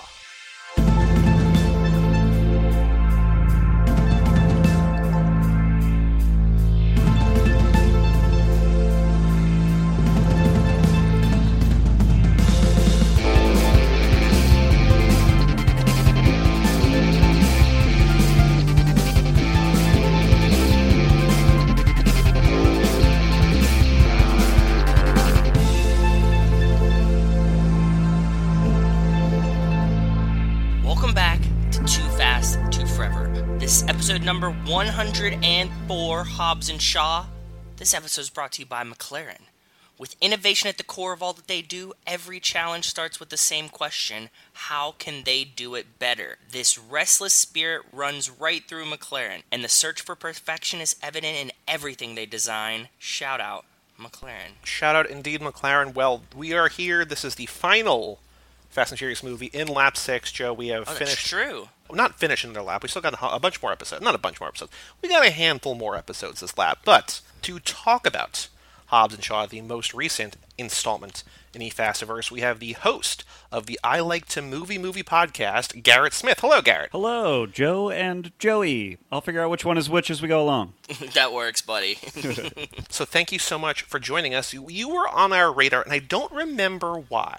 You have a great Twitter handle. It's Philadelphia, which I That's love. me. Thank you. And I don't remember if you tweeted at us or you were just tweeting about the Fast and Furious, but we started following you, and it was like cool. And then you messaged us recently. We're going to get to this later, but you said, I've got this great theory for Fast 10. And we're like, cool. Sorry that we can't book you for like 2.5 laps because we have the next 2.5 laps booked, but like, we can't wait to hear it. Yeah. And you're like, no problem. That's totally fine. And then our guest for tonight couldn't make it, and we're like, hey, come on in. And so here you are. So we basically sped up this timeline a whole bunch. So I cannot wait to hear all about whatever this crazy theory is. I appreciate it. Thank you, boys. I have just a pitch for what I think would make, the ultimate Fast 10. I love it. We'll say that. I love it. By the way, it's not called Fasten Your Seatbelts, but it probably is going to be, actually. I hope so much. I'd kind of like just like embracing the tacky of it. Oh, like, just fucking do it. It's the most insanely named movie series in the history of the medium. Oh yeah. We talked about it because we had this like one of our friends and fans gave us this like Fast and Furious book, and like apparently in England they're just titled like Fast and Furious 1 through 8. Right? Yep. Wait, for real? Like, even the second one doesn't have the crazy Too Fast, Too Furious? Wow, wild. It's just Fast and Furious 2. I think so. Yeah, I'm pretty sure. That is wild. It's so much easier. I mean, I like the weirdness of it. I think love the weirdness. It's better this way. I mean, I don't know if you want to get into this right away, but my whole pitch about Fast and Furious and why it's great is it is a soap opera made for, whatever, $500 million every time. Yeah. Yep, it's 100%. One of the biggest budget soap operas ever, and to me, the fucking ridiculous naming scheme of it all plays right into just that level of cheese that they're always playing at, you know? Right before we started this, I messaged Joey. I'm a huge fan of Lifetime movies, right? Yes, and like the new Lifetime movie coming out is called, what was it called? It's like Mile High Murderer. No, Deadly Mile High Club. Deadly Mile High Club. That's amazing. See? And I really enjoy that like Lifetime embraces this dumb movie titling too. Oh, yeah. My partner and I just watched a movie, I don't know if you guys have seen this or are familiar with this, called The Stepfather, starring Terry O'Quinn. Oh, yeah, of course. No. It's kind of an old horror movie. I think it's from the 80s. Terry O'Quinn stars as the stepfather, who is just a murdering psychopath. It's a great movie. It's really, really fun slasher. But it is straight up a Lifetime movie. Like, That's awesome. It's basically an R-rated Lifetime movie. It's made in the exact tone of Lifetime movies. It just is a wild slasher, and it's like one of my favorite things ever. That's awesome. I'm gonna have to check this one out. Joe, That's I don't really know. good. I don't know if you looked into Deadly Mile High Club, but the director Doug Campbell is the director of the Stalked series. Stalked by My Doctor, Stalked by My Neighbor, Stalked by My Doctor: The Return, Stalked by My Doctor: Patient's Revenge, Stalked at 17. This Stalker is exactly Club. what we're talking about. These are Right? how these Fast and Furious movies are named. Exactly. That's the first thing that went to in my brain. So yep, I'm with it. Wonderful. Well, let's get back slightly on topic. 'Cause, I mean, we'll get there eventually again. But Garrett, now I believe, if I am right, you have seen all 9 movies. Is that correct? Oh, yes, sir. Yes, sir. Yeah. Well, I guess what's your history with the franchise? What was the first one you saw? How did you grow to watch all these? And what was the first time you saw this one in particular? So I had an interesting experience with the series that one of your recent guests actually had a similar experience to me, and I was surprised to hear it because I couldn't imagine too many people did this. But so I had no interest in these movies. Okay. I grew up like a science fiction nerd. I liked Star Wars. When these, what do you call them, like masculine car movies started coming out, I was like, yep, no interest. I don't care. Not my thing. So I ignored these movies for like a long time. I didn't see any of these movies in the theater until Furious 7. Whew. Okay. So, but here's how I saw it. My podcasting partner, Dan Scully, the guy I do I Like to Movie with, he's a huge fan of this franchise, going all the way back. He's liked these movies since they started. So when 7 was coming out, he was like, dude, I know you think you don't like these movies, but you will love these movies. You have to come. And the way he convinced me was he was like, I think what we should do is we'll do an episode of the podcast on 7, but the concept will be you've never seen any of them, so you're going to watch the first one and then immediately go to the theater to see the 7th one without seeing anything in between. Did you try to fill in the blanks, too? Like, how did they get here? Because that sounds amazing. My friend, I made a list of 10 things that I predicted would happen in Furious 7 based on only the movie The Fast and the Furious.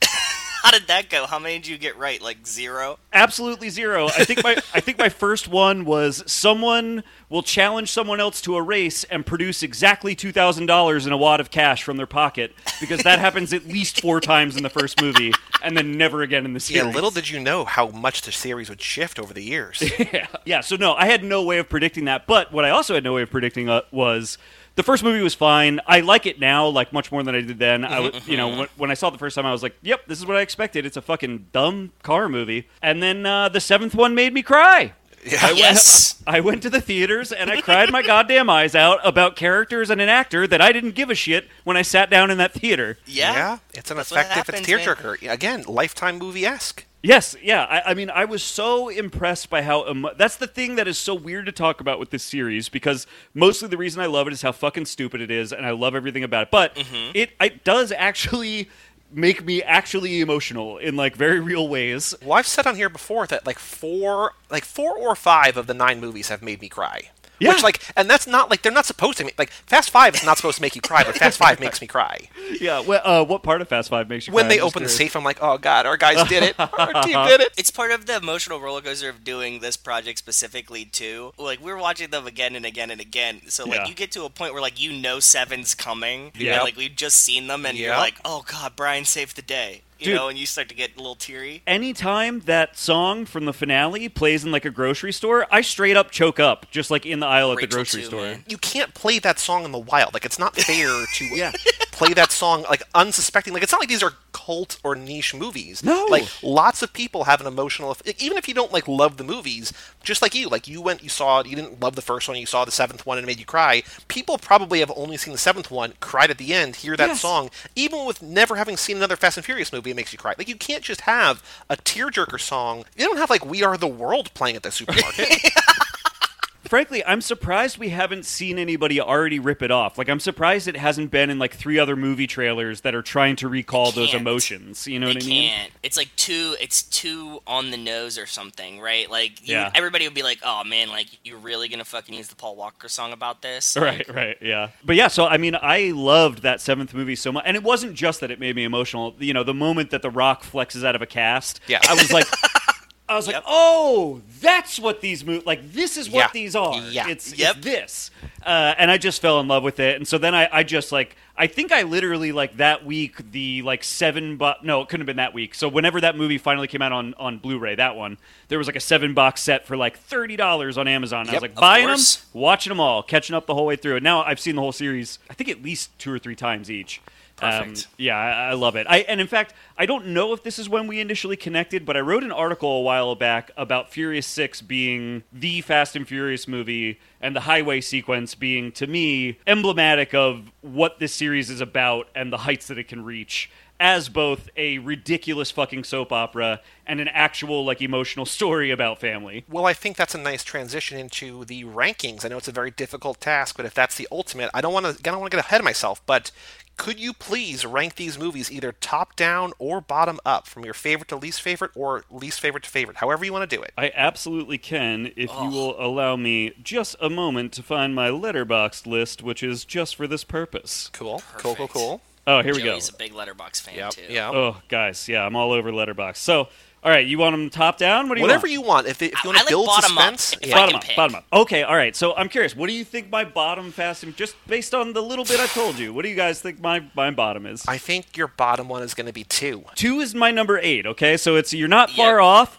But I need you to know that I actually really like 2. That's how much I'm on board with this series. It's That's what we almost the say. bottom, and I kind of really like it. Yeah. That's what we say. We always say that a bad Fast and the Furious movie is still better than a lot of other movies, Yeah. right? So, Yep. like, it's not like this is, like, a bad movie. It's just that in the rankings compared to the other ones, you don't Yep. like it as much. I Yep, get it. yep. I love the anime driving sequences. They look like anime, and it's one of my favorite things about that movie. Okay, 4 is my bottom. Okay. I think 4 is legitimately maybe the only bad movie in this franchise. Okay. And it's How many not- times have you seen it? Have you seen them? Like, have you seen 4 a lot? Because it's I- really grown on me. I was with you when I started my rankings, and like the more I watch it, the more I realize it. Like from the perspective of it being like the cornerstone, Yes. and like the pivot point. Yes. It like makes it a lot more enjoyable for me. I agree with that. So I've seen it probably 3 times now, and I do like it more than I did when I initially saw it. But I think that even watching it in that context, the thing that honestly takes away from a lot of it is that finale is the worst car sequence in any Fast and Furious movie, I think. Okay. It's Oh, one the of driving through the tunnels. Yeah, it's one of the only ones where it is such pure CGI with not even a hint of like anybody actually drove any of these cars that I just think that is an unconvincing, unexciting. Like this series is at its best when Justin Lin is directing, and he did direct that one. But it's because what he's good at is convincing me these people are actually driving these cars and doing these stunts. Okay. And I think that That's a very fair finale point. fails that like completely. And so then the rest of the movie kind of falls apart around that for me. I like the building the team aspect of it and the way it does sort of take these 3 disparate movies that came before it and find a way to unite them in these thematics of family. You know, it is the movie that kind of it doesn't establish those things, but it sort of sets the blueprint for like that is what all of these are actually about. That's the connecting through line of all of these movies. And I love that that's what that movie does, but I think that the stunt work and that kind of stuff just isn't there in this movie, and Okay. that kind of hurts it. That's all fair, all valid points. So just to be safe, Hobbs and Shaw is included in your rankings, or is it separate? Because some people include it, some people don't. It's included. Okay. It's included. And I could see an argument for not. I get it, but it's included. I think they're all in the family, baby, you know? Exactly. Perfect. So we got, That's my number 7, actually. Obviously we're going to talk about it. I'm not as crazy about this movie as some of the others, but in watching it a couple times now, it's growing on me. Okay. I'm getting in there. It's fun. It just gets more and more fun every time I watch it. Like I was like cracking up this time. Like I know the jokes now. We're Yeah. like 3 or 4 deep on it, Joey. 4. The comedic relief in this one is like direct, but I like how it cuts up the movie for me. Yeah, this is the 5th time that I've seen it, but I watched it one extra time because Okay. you and I, we saw it in theaters, we did our spoiler free, then we saw it again, and we did our full spoiler episode, and then I saw it when we had Mike on, and then we did another lap afterwards with Kara, and then now this. So yeah, Okay. 4 or 5. Yeah, so it's ranking up there. Yeah, I think this was only my second experience with this one. So I may find the same with you guys, that as I watch them, I definitely liked it more this time than I did the first time. So I think I'm already, kind of on board with what you guys are saying. Well, I've said this before, and I really hope. I mean, I hope and I don't hope this is possible, but like, if F9 is VOD in April, we're going to do that 6 episodes in a row because it's just like we need to break Yeah. this down as much as we possibly can. Like, Yeah. I kind of hope that the world is in a better place by then, that we can go course. to the movie theater and enjoy it on the big screen. But if it's not the worst thing in the world for this podcast because we can watch it a whole hell of a lot of times. Oh, yeah. If ever a movie was going to be worth, because they keep saying if they're going to do something like this, it'll be that thing where it's like, it'll be a $45. Right. If Fine. ever there was a movie that I would pay that much money to watch at home, it is Fast 9. Yeah. Absolutely, I would have done it. We were bitching about it in April when they pushed it back. We were like, just fucking send it to VOD. Like, you tell me when quarantine broke and there's a new Fast and Furious, but it's $50 and everybody's at home. Like everybody wouldn't have watched it. You'd have made all your money right there. Oh, It'd have absolutely. been fine. It'll be interesting to see how studios start responding to this because I don't know. Frankly, I think it's insane that they still think they're going to put Tenet out. I still feel like there's an announcement coming that it's not coming out. Well, the news today, and this is now almost a week ago, because this is going to come out on Tuesday, so this is probably has happened, but Disney is, quote, strongly considering delaying Mulan again. It's like, yeah, of course, because nobody's going to see it. Like, it comes out in a month. Nobody's going to go to the theater in a month. Like, things are getting worse. They're not getting better. I know to some extent dummies are who are going to go do this stuff anyway, right? And that's really probably what they're relying on is that like dummies don't care and will go see movies, right? Right. But I am the person most likely to go see a movie during a pandemic. I fucking love movies. It's the thing I most like to spend money on. I am not going to a fucking movie theater until at least 2022. You know what I mean? Like, I'm Yeah. not doing it. They should not be releasing like. I think they stand to lose money by trying to release movies right Absolutely. Yeah, it's gonna be rough. now. I did not want to turn this podcast into that. Sorry. Oh no, it's No, fine. you're fine, man. It already We've kind been of is talking all the about time it. because it's just, I'm right there with you. Okay, number 6. You have Hobbs and Shaw at 7. Number 6. Number 6, The Fast and the Furious. Okay, the that's, originals. That's where I The got first the one. OG. First one. Yeah, this one, again, I didn't like it that much when I first saw it, but it's really grown on me a lot in rewatching these movies, especially because suddenly, you go back to it after getting through the whole series and realizing, oh, this is all about family, it's all about these specific characters, and it's crazy how much of that is actually established in the first movie. You kind of feel like when you get through the series that, like, yeah, they kind of got to that stuff like halfway through the series. Like 5 is where they figured out what it was all about, and that's what this all. But then you go back and you watch it, and you're like, no, they were drinking Coronas and having barbecues in 1, man. Like, Talking family. yeah, all this stuff was established in the first movie. It has grown on me a lot, actually. I quite like that movie, especially as just at the time when they didn't know there was going to be a franchise, just kind of a cheesy B movie that they were trying to make some money off of. I think it's a good one. We always say that the nostalgia factor plays a huge role in that one. So, like, if you saw it when it came out before all the other ones came out, you usually have it ranked a lot higher. But Yeah. like you said, and everybody that's watched it and then watches through the series, when you revisit it later, it's like, oh, this has like a lot of gravity to it that we didn't really get the first time because it was just a B movie that was fun. And then you're like, yeah, they were talking family and drinking Coronas, like it was all there. And forgive my terrible Vin Diesel impression here. He pretty much sounds like Stallone when I do him. But like even the stuff where he's like, oh, the Buster, he's like Yeah. calling him the Buster. It's like you're like that is so stupid when you first see the movie, and then you get through the whole series and you're like, oh god, he just nicknamed him the Buster right away. He loves his Buster. Yep. By the way, guys, you're just gonna have to deal with this. This podcast is gonna be 4 hours long because I do this all the time. 100 tangents about everything. I was looking at your. I was Same like, thing, bro. I was trying to gauge.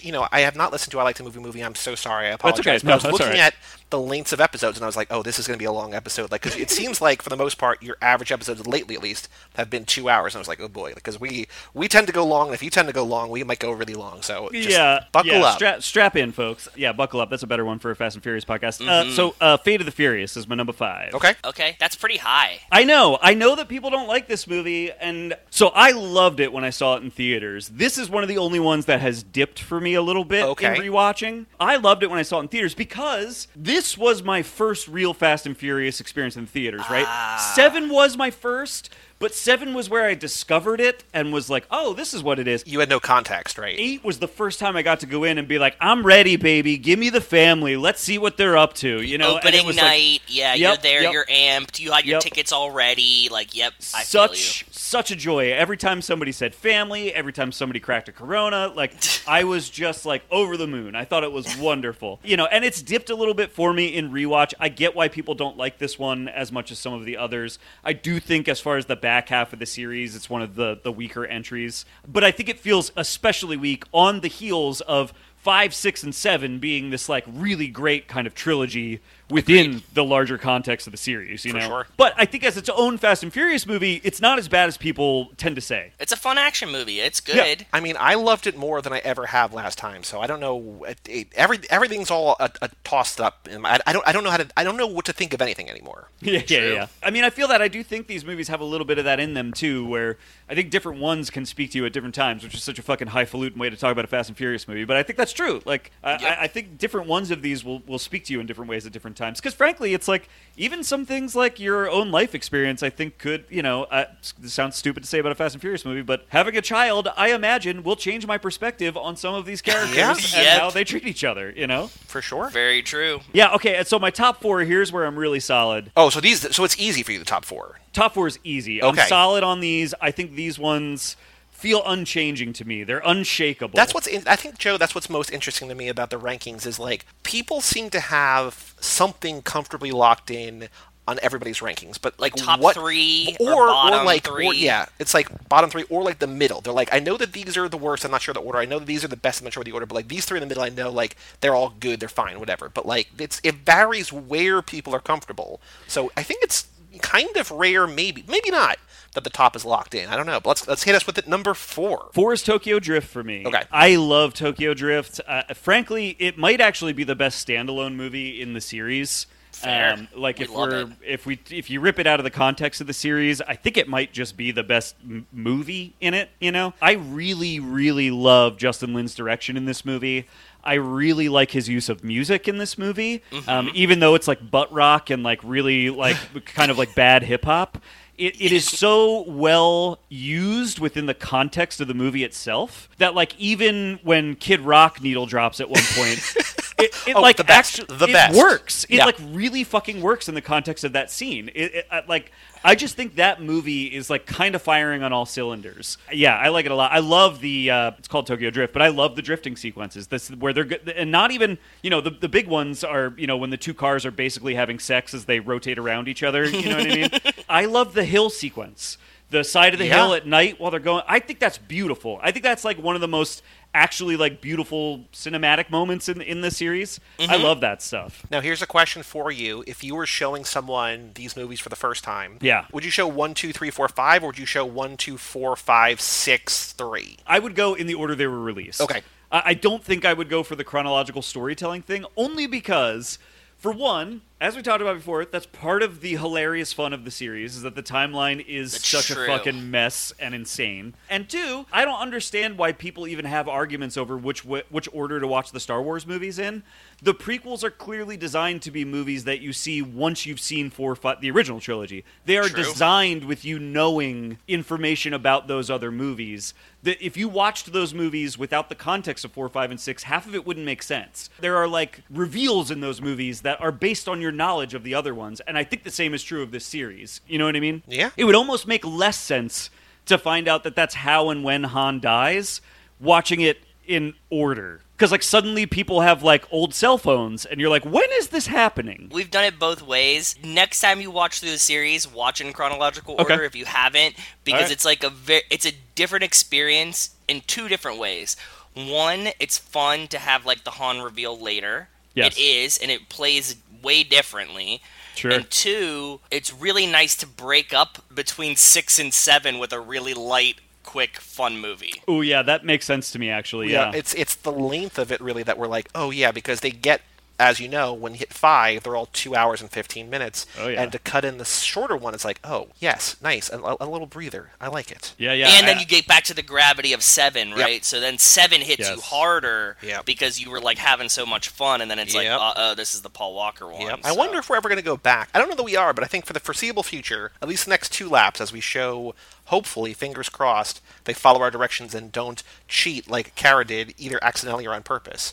We're going to do Tokyo Drift after 6, but we'll find out. Okay. Ooh, that's interesting. That's Top Yeah. 3. You got 5, 6, and 7. Your little trilogy, your self-proclaimed trilogy here. Yes, Your top yes. 3. What's the order? What's number 3? 3 is 5. Fast Okay. 5.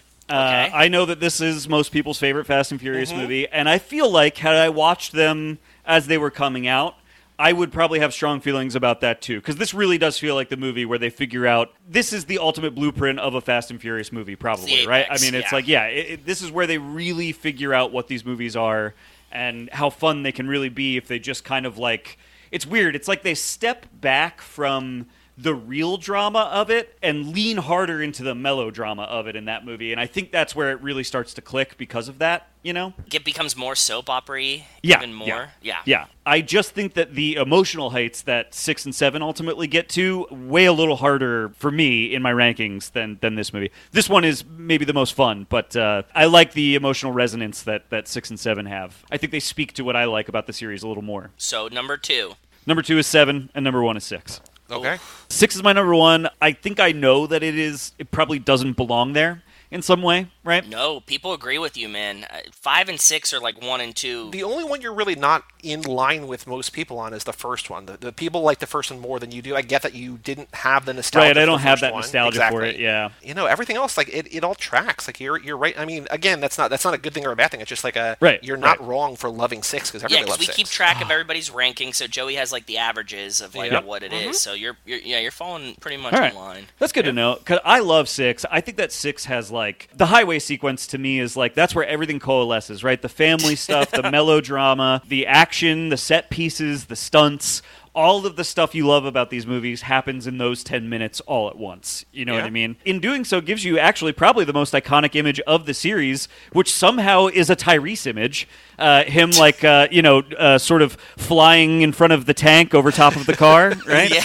That might be the most iconic image from the whole series. It's up there. But the moment that, Dom launches himself across a chasm between two highways to catch Letty, and then fall onto a car and stand up and go, some things you gotta take on faith, is like, that is the series. That's the whole fucking series in a nutshell. You know what I mean? It Vin is. Diesel sounds like if Stallone and Kermit had a baby. Like, that's where it's falling. I like that. That's Almost Stallone, but it's not quite Stallone. It's a little bit of Frank Oz. It's a little bit of Kermit. It's like right in that wheelhouse. if you will, I am playing to the potentially Muppety nature of one Vin Diesel. Sure, of course. No, I just am doing a terrible impression. That's what it is. It's all good, man. If you've listened, I know you've listened to podcasts before. I know you talked about past guests. So now we've got the either-or questions, the hard-hitting, Lightning round. insightful, very difficult either-or lightning round questions. Are you ready for these? I'm ready. I'll keep it as lightning as I can. Okay. No, you're fine. You No, can explain. You can explain your answers if you want. You don't have to. If you want to, let the mystery be, like the leftovers taught us, you can. But you don't have to. All right. Are you more of a Brian or a Dom? Ooh, am I more of a Brian or a Dom? Yes. Not Yes. Okay. Yeah, these are about you. How do you see yourself? Because we're going to do a character quiz later. We're going to find out which family member you are. But All right. of these two, are you more Brian or are you more Dom? Here's the thing. I actually think in reality I'm probably more of a Dom than a Brian, but I feel weird saying that because I feel like when you say you're more of a Dom, you're trying to speak to the masculinity of that character, and that's definitely not what I mean. No. There's a lot of family in that character, too. Yeah. I think it's more the patriarchal kind of nature of that character. Okay. Not patriarchal, because that feels like a hot term right now that I don't intend to. But like patriarch. Yes. A family. Yes, I get it. So now we added this question, and then immediately we are not allowed to talk about police anymore because ACAB and all that sort of stuff. But Yeah. is Brian a good cop or a bad cop, or said more in a way that you don't have to say necessarily he's a good cop? Is he good at his job? Okay, so separating this from the reality we're all living through, where ACAB for sure, ACAB all Yeah. day, separated from that reality, but also kind of implied by it, I think that Brian might be a good cop in the sense that Brian stops being a fucking cop when he realizes it's not, He Love that. realizes Answer. justice is not being done through his policing and leaves. Interesting. And It's does a justice one-man- by wantonly murdering innocent people in the streets with his family. It's a one-man abolish the police effort. He's like, right. I'm doing my part. I'm abolishing 100% of my involvement. That's right. in the That's police. right. Exactly. Wow. Yeah. So Okay. good cop. I love good it. cop. That's a great answer. Wow. We haven't had that yet. No, But that's we- great. Okay, That's a really now I feel good better one. about asking that question now. Okay, are you more of a Mia or a Letty? I am more of a Mia, I would say. Okay. Letty is probably who I wish I could be. Sure. Letty is like, she gets shit done, and boy, do I wish I could get some shit done. Not that Mia doesn't, but I think maybe unfortunately more just in the way these movies are written and made. She doesn't have a lot to do usually in this series, and that feels a little more like my place in my life, Are you more of a Tej or a Roman? Oh man, am I more of a Tej or a Roman? Probably. As much as I hate to admit it, I'm more of a Roman. I definitely think that I am a fun, funny person. That probably people are mostly like, you fucking nerd. Now, this is one, you said before that you're not a Letty because you wish you were a Letty. This is one that people have this kind of answer, this kind of reaction to this question. Are you more, appropriate for this one, you more of a Hobbs or a Shaw? This is the one that I thought a lot about when I was listening to your show last week, and have completely It's forgot what I difficult. thought about it's it. Very, Yeah. very difficult. Am I more of a Hobbs or a Shaw? I think I'm more of a Hobbs. Wow, okay. I think so. I think going along with like being more of a Dom than a Brian, I think I'm more of a Hobbs and Shaw. Actually, I mean, this is something we should talk about. Hobbs is actually one of the strangest characters in the franchise. His evolution is like almost random. It's like very strange the way that character grows. The Hobbs that we meet in Hobbs and Shaw feels more like what I think of where he's like a little bit you get the impression he's like the lazier of the two, and that's where I fall in. That's what I'm saying. Interesting. By the book, he seems so productive to me. Where do you get the laziness from? Yeah, maybe lazy was the wrong word for that. But by the time we get to Hobbs and Shaw, he's no longer putting even like the appropriate clothes on to like do the job that he's doing, right? He's Fair. just wearing fucking tank tops and like cargo shorts everywhere he goes, even though he's like, I don't know, works for like some specialized government agency or whatever the fuck he's still doing in that Yeah. movie. Even though you're saying he's a play by the book guy, I actually think he's like a play by his own rules guy. It's just that his rules sometimes align with the book. Fair. That's a good. Yeah, that's fair. Do you prefer American Muscle or imports? Oh, American Muscle, baby. Come on. What Okay. are we talking about? I'll tell you a thing that I discovered through these movies is I actually have a love of cars, and specifically Ooh. car movies. There you Okay. go. I did not know that about myself. I never considered myself a car person. Wow. These movies got me into I was like, oh, specifically I think cars look cool on screen. They're like very cool in movies. Sure. Yeah. I don't think I'll ever be able to afford a cool car, so I just I don't live think I can vicariously through actually. film. Yeah, I can't consider myself a car person, really, because I'll never have the opportunity to, even get behind the wheel of one. But I love the way cars look on screen. These movies taught me that, and so what it eventually gave me an appreciation of is like I went deep down the rabbit hole of like now I've seen Vanishing Point, The Driver is one of my favorite movies. There you go. And a lot of those movies, it's American Muscle is what looks Yeah. so good on the screen, and so that has kind of become my favorite kind of car. That's what we learned this lap because we're cutting in classic car movies and in the middle of all of our Fast and Furious movies, and like there's basically 3 cars that are in every 70s and 80s car Yes. movie, and they're always the same Charger and Challenger. Like it's Yes. those 2 cars Charger, Challenger, Mustang. in Yep. every movie. I mean, the Challenger might be my favorite car, and it might be because it's just in every good fucking movie Yeah. about cars. Yep. Yeah. You know, Agreed. and Okay. it's a good-looking car. Like that It is is. that Beautiful, is an of course. unquestionably like great-looking car. Yeah, man. Yeah, I agree. I've loved that since I saw Death Proof. I was just like, oh no, this Yeah. is cool. Even Yeah. before I knew what Vanishing Point was. When I I was know. And 20 have you or guys seen whatever. Vanishing Point at this We point? watched it this lap. Yeah, we did. Oh man, that movie is so good. I think I Yeah. really I like like that movie too. Do you prefer Corona or Belgian Ale? I definitely prefer Belgian ale, but boy, guys, come on. That's not to say I'm above a Corona. Oh no, with, no, with no, the no, fan. no. you It's know? all preference. Absolutely. It's all Yeah. preference. Yeah. It's no wrong answers here. Okay, now we're doing a job. We're out. We need to take down a bad guy. We need to steal a safe. We need to do something. I don't know what we're doing. Are you in the field? Are you a racer? Are you out there helping us in the field? Or are you back in HQ? Are you the man in the chair? Are you the designer? Sadly, I have to admit that I'm probably in HQ. Okay. I don't think I could handle the field as much as I'd Not like to sad think at all. I We could need be badass the man in out the there. chair. This is another one of the personality ones, Joey, that like if you're here with us right now, 100%. you're probably the man in the chair. Yep. Yeah, like Otherwise, you'd be out doing shit. at best, I'm Luke Evans' character, right? Where Yes. where like I'm mostly behind a computer, but like sometimes if I have to, I will get my hands dirty. You know. I mean, it's the same thing that I keep saying that, like, people who are Letty don't have podcasts. That's what it is. Exactly. Right. Like, yes, that's yes. not to say that we're not going to have people who are Letty on the podcast, but, Right. like, if you host a podcast, you're probably not a Letty. Right. Yeah. Exactly. So now, Garrett, we say, enough of the chair. We need you on this job. You come out with us. We have to go in another room and steal a car. We're like, we need you to distract this room. My favorite We need question. you to sing a song, karaoke style. What song are you singing to distract this room? Oh my God, I don't know. I hate karaoke.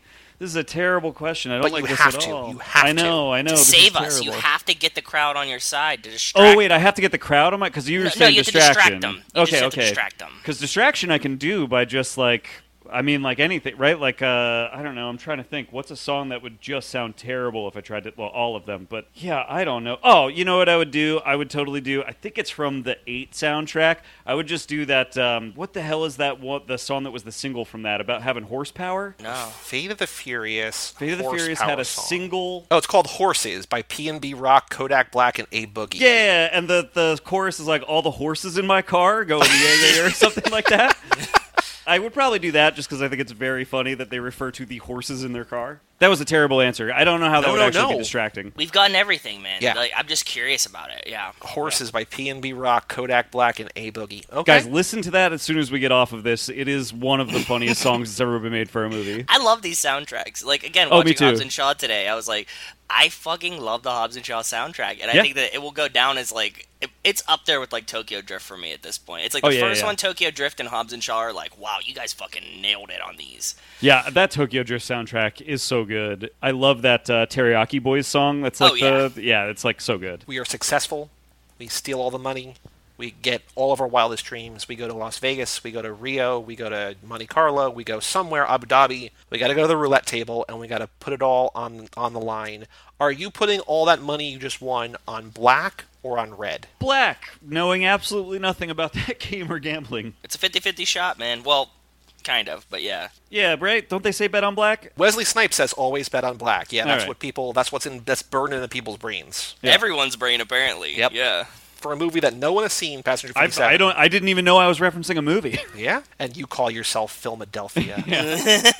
Would you rather, knowing you're safe either way, would you rather jump a car out of a plane or drive a car into a plane before the plane takes off? Knowing you're safe either way, knowing that you're not going to get hurt or killed, just going to have the adrenaline rush, you're going to have the fear, whatever emotions you have, drive a car into a plane before it takes off, or parachute a car out of a plane like they do in 7. I think that parachuting out of a plane is probably just like definitively more interesting and exciting than just like It is. Pulling up and parking inside of a. How different Well, is it's that from moving. a garage? The plane's moving. Okay, so we're talking like infinite runway and Infinite end runway, of 6. yes. Yeah. Okay, so there's something inherently badass about like finally pulling up into that moving plane and like doing a Tokyo drift at right up to somebody's shoes where they're like standing there waiting for you. But I still think parachuting out of a plane is probably cooler. That's probably what I want to do. Okay. Cooler. Yeah, I always go by what's scarier, right? Like, And speaking of cooler, metaphorically, not literally, but metaphorically, would you rather die, because one of these is very literally much cooler than the other temperature-wise, would you rather die in a fiery explosion or by drowning in icy water? Oh, boy. Tough. It's tough. Yeah. My initial instinct was to say burn, thinking that, I feel like I've heard that drowning is unexpectedly painful, but then the icy water would maybe just kind of shock you so fast that the rest of it would be okay. Yeah, I think I'm going drowning. I think I'm drowning in the icy water. Okay. It's uncommon, but I think it's what did I do? Oh no, I did fire explosion, you did icy water, Joe. I mean, Gemini, who knows what you actually stick with, but yeah. Is the word oil one syllable or two? This is a one-syllable word, my friend. Oof. Oil. No. Oil. It's neither, but I can't believe all the momentum I had has been absolutely lost by this. Oof. Yep. What a reversal. In my opinion, a syllable, right? To indicate a syllable, you would write the word down and you would break up where those syllables are.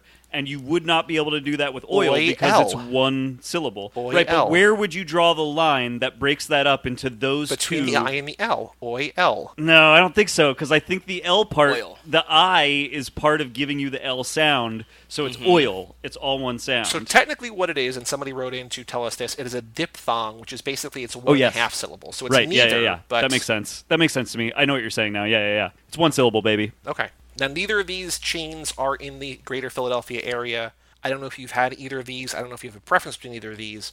But do you prefer In-N-Out or Whataburger? So I've heard you guys talk about this a lot, and all it has made me curious about is what is Whataburger? I'm trying to create a way to make that into a pun. Yeah. I can't get the pun out of it. Have you had In-N-Out? I think I have had In-N-Out because I have cousins in California. I visited them a couple times. Now, that's interesting that you don't remember. I That don't. Was that unmemorable. That was unremarkable enough to not remember. Because it wasn't garbage like fucking Whataburger. No, he just doesn't know it. It's a mystery. There's something positive about not knowing what it is. Yeah, I feel like it didn't strike me as terribly different from just fast food in general, so it didn't really sway me one way or the other, which is why I probably don't remember it. But I don't know what Whataburger is, so I'll just say TBD for now. I'll just say that it's too soon to judge. Yeah.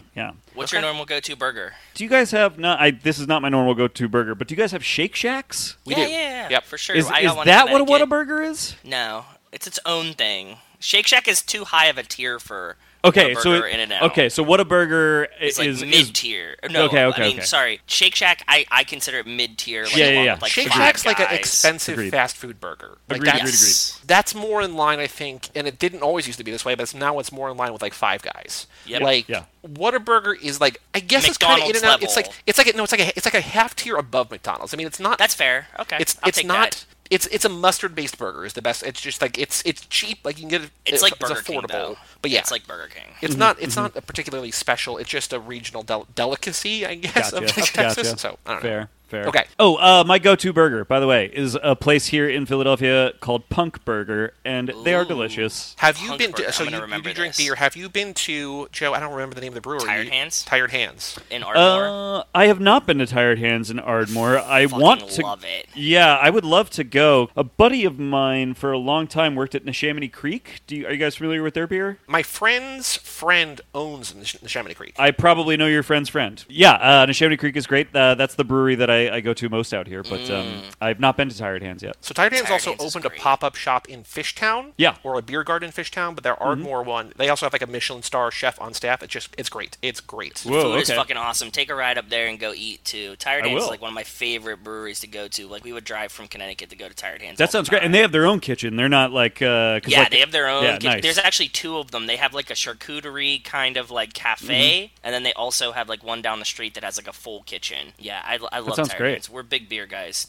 too, so. Oh, I Okay. love it, yeah. No context. Revenge of the Nerds or The Dark Knight. Dark Knight. Why those two movies? Because at the end of 8, when Roman and Tej are hitting on Ramsey, and Roman says, "You really going to go with Revenge of the Nerds?" talking about Tej over the Dark Knight, calling himself Batman. So Yeah. it's one of the more lopsided results that we have, because like people either don't know or don't like Revenge of the Nerds.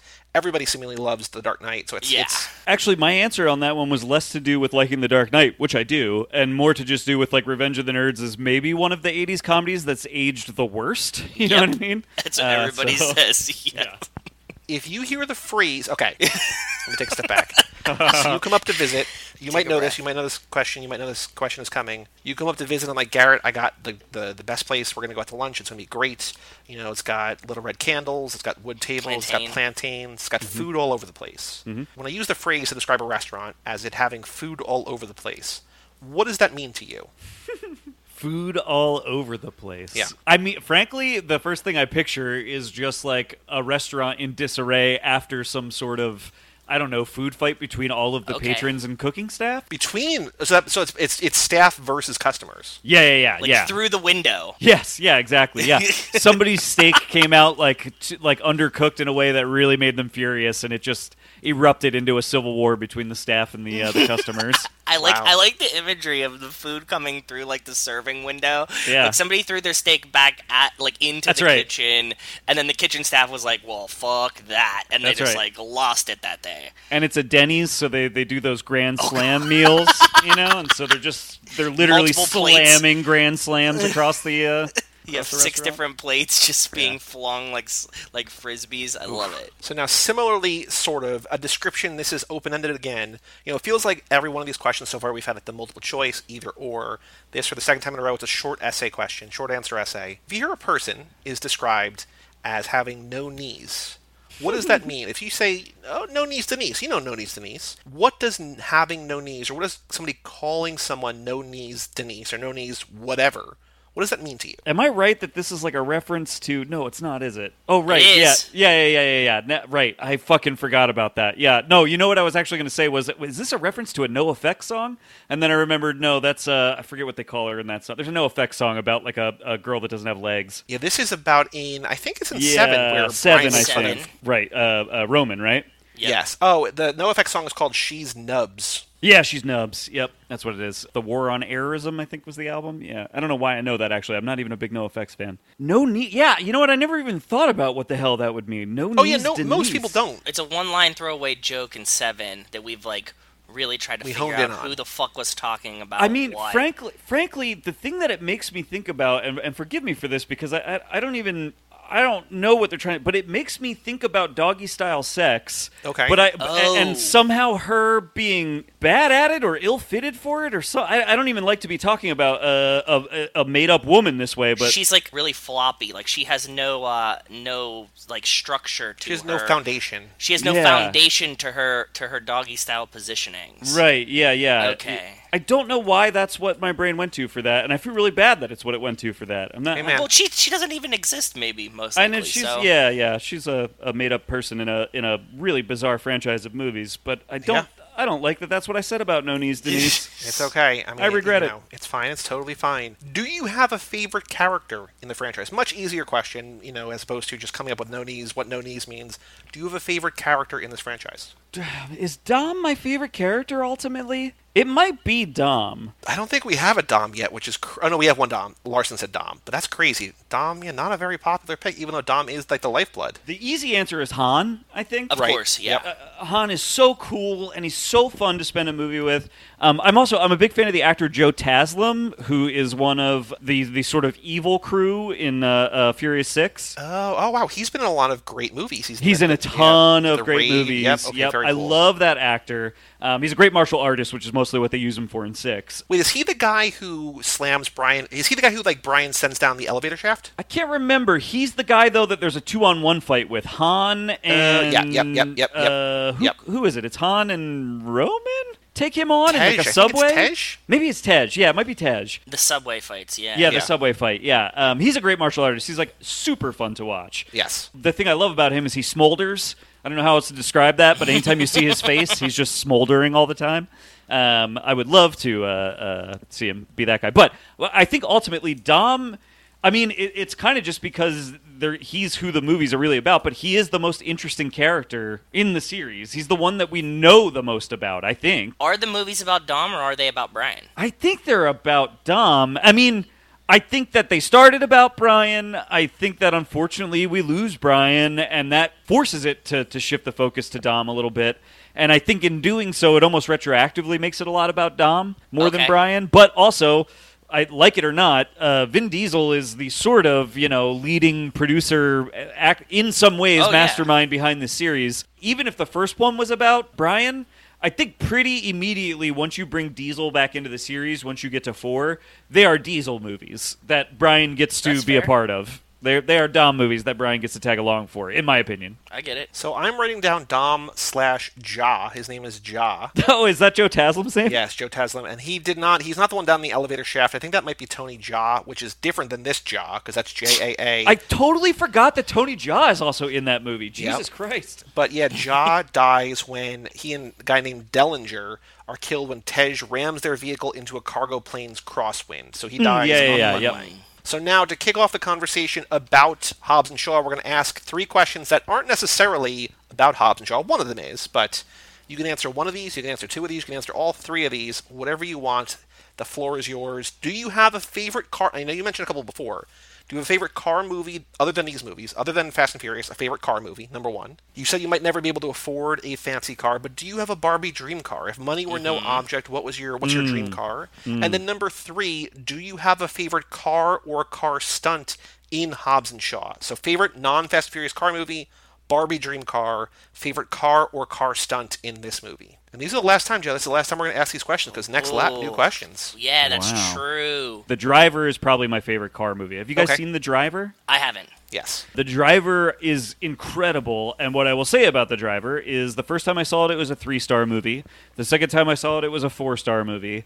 And when I saw it again and every time since, it's been a 5-star movie. It is a movie that just, I think gets better every time you watch it. Interesting.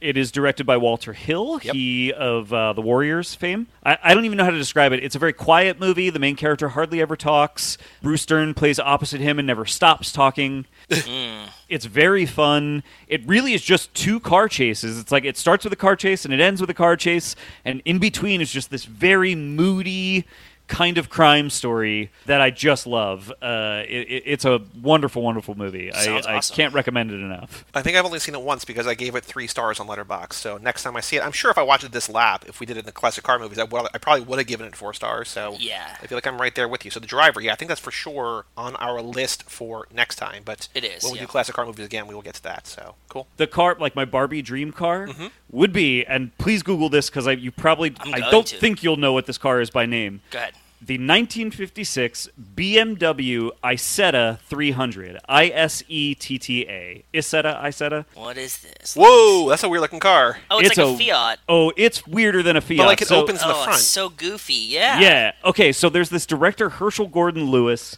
He made a bunch of splatter movies in Who the 60s people and might 70s. know. I don't know that people are going to know him, but if you've seen the movie Juno, the horror movie that they're watching in Juno is The Wizard of Gore, which he made. That's the one that people would probably recognize Yeah. the name of. Or Blood Feast is the I've other one. seen That's something kind of... weird. I think I saw that in Austin. I think that was probably a Weird Wednesday or a Terror Tuesday movie. Yes. Yeah, and Something Weird is kind of fun. It's like about a witch that has like a tattoo of lips on her kneecap. It's really weird. No knees. Yeah, exactly. So he made a movie called How to Make a Doll that is pretty terrible. Most of his movies are terrible. I can't, but How to Make a Doll, I can't even really recommend, even in the terribleness of his movies. However, it does feature this car, the 1956 BMW Isetta 300, which is like the smallest car I've ever seen. It's practically the clown size of car. it's like practically the size of a smart car. You know, it's like really small. Yeah. It is so small that they did not put doors on it. All they did was make what is the hood and windshield of the car one piece that you Yep. can sort of push open, and then that has like the steering wheel on like a big crankshaft that just kind of moves out of the way when you open the front of the car to step Yeah, in and this out thing's of it. Wild. Here's a very important history. If you look on Google Images, one of these suggested searches is Steve Urkel. Apparently, in Family Matters, Urkel drove an Isetta. That does not surprise me because even in this Interesting. movie, this movie is from 1968, I think. Mm-hmm. Even in this movie, all they do is make fun of this car. The main character is supposed to be like a total schlub. The fact that this is his car is part of what highlights that for you, that he's just a fucking schlubby moron, you know? Makes And, sense. and Yep. it's like a terrible movie, and all they do is shit on this car that they got for it. It's so funny. I like it. This thing is interesting. This would be a lot of fun to like have. It reminds me. It's like something you would give like a new driver, right? Like it's Yeah. like very small.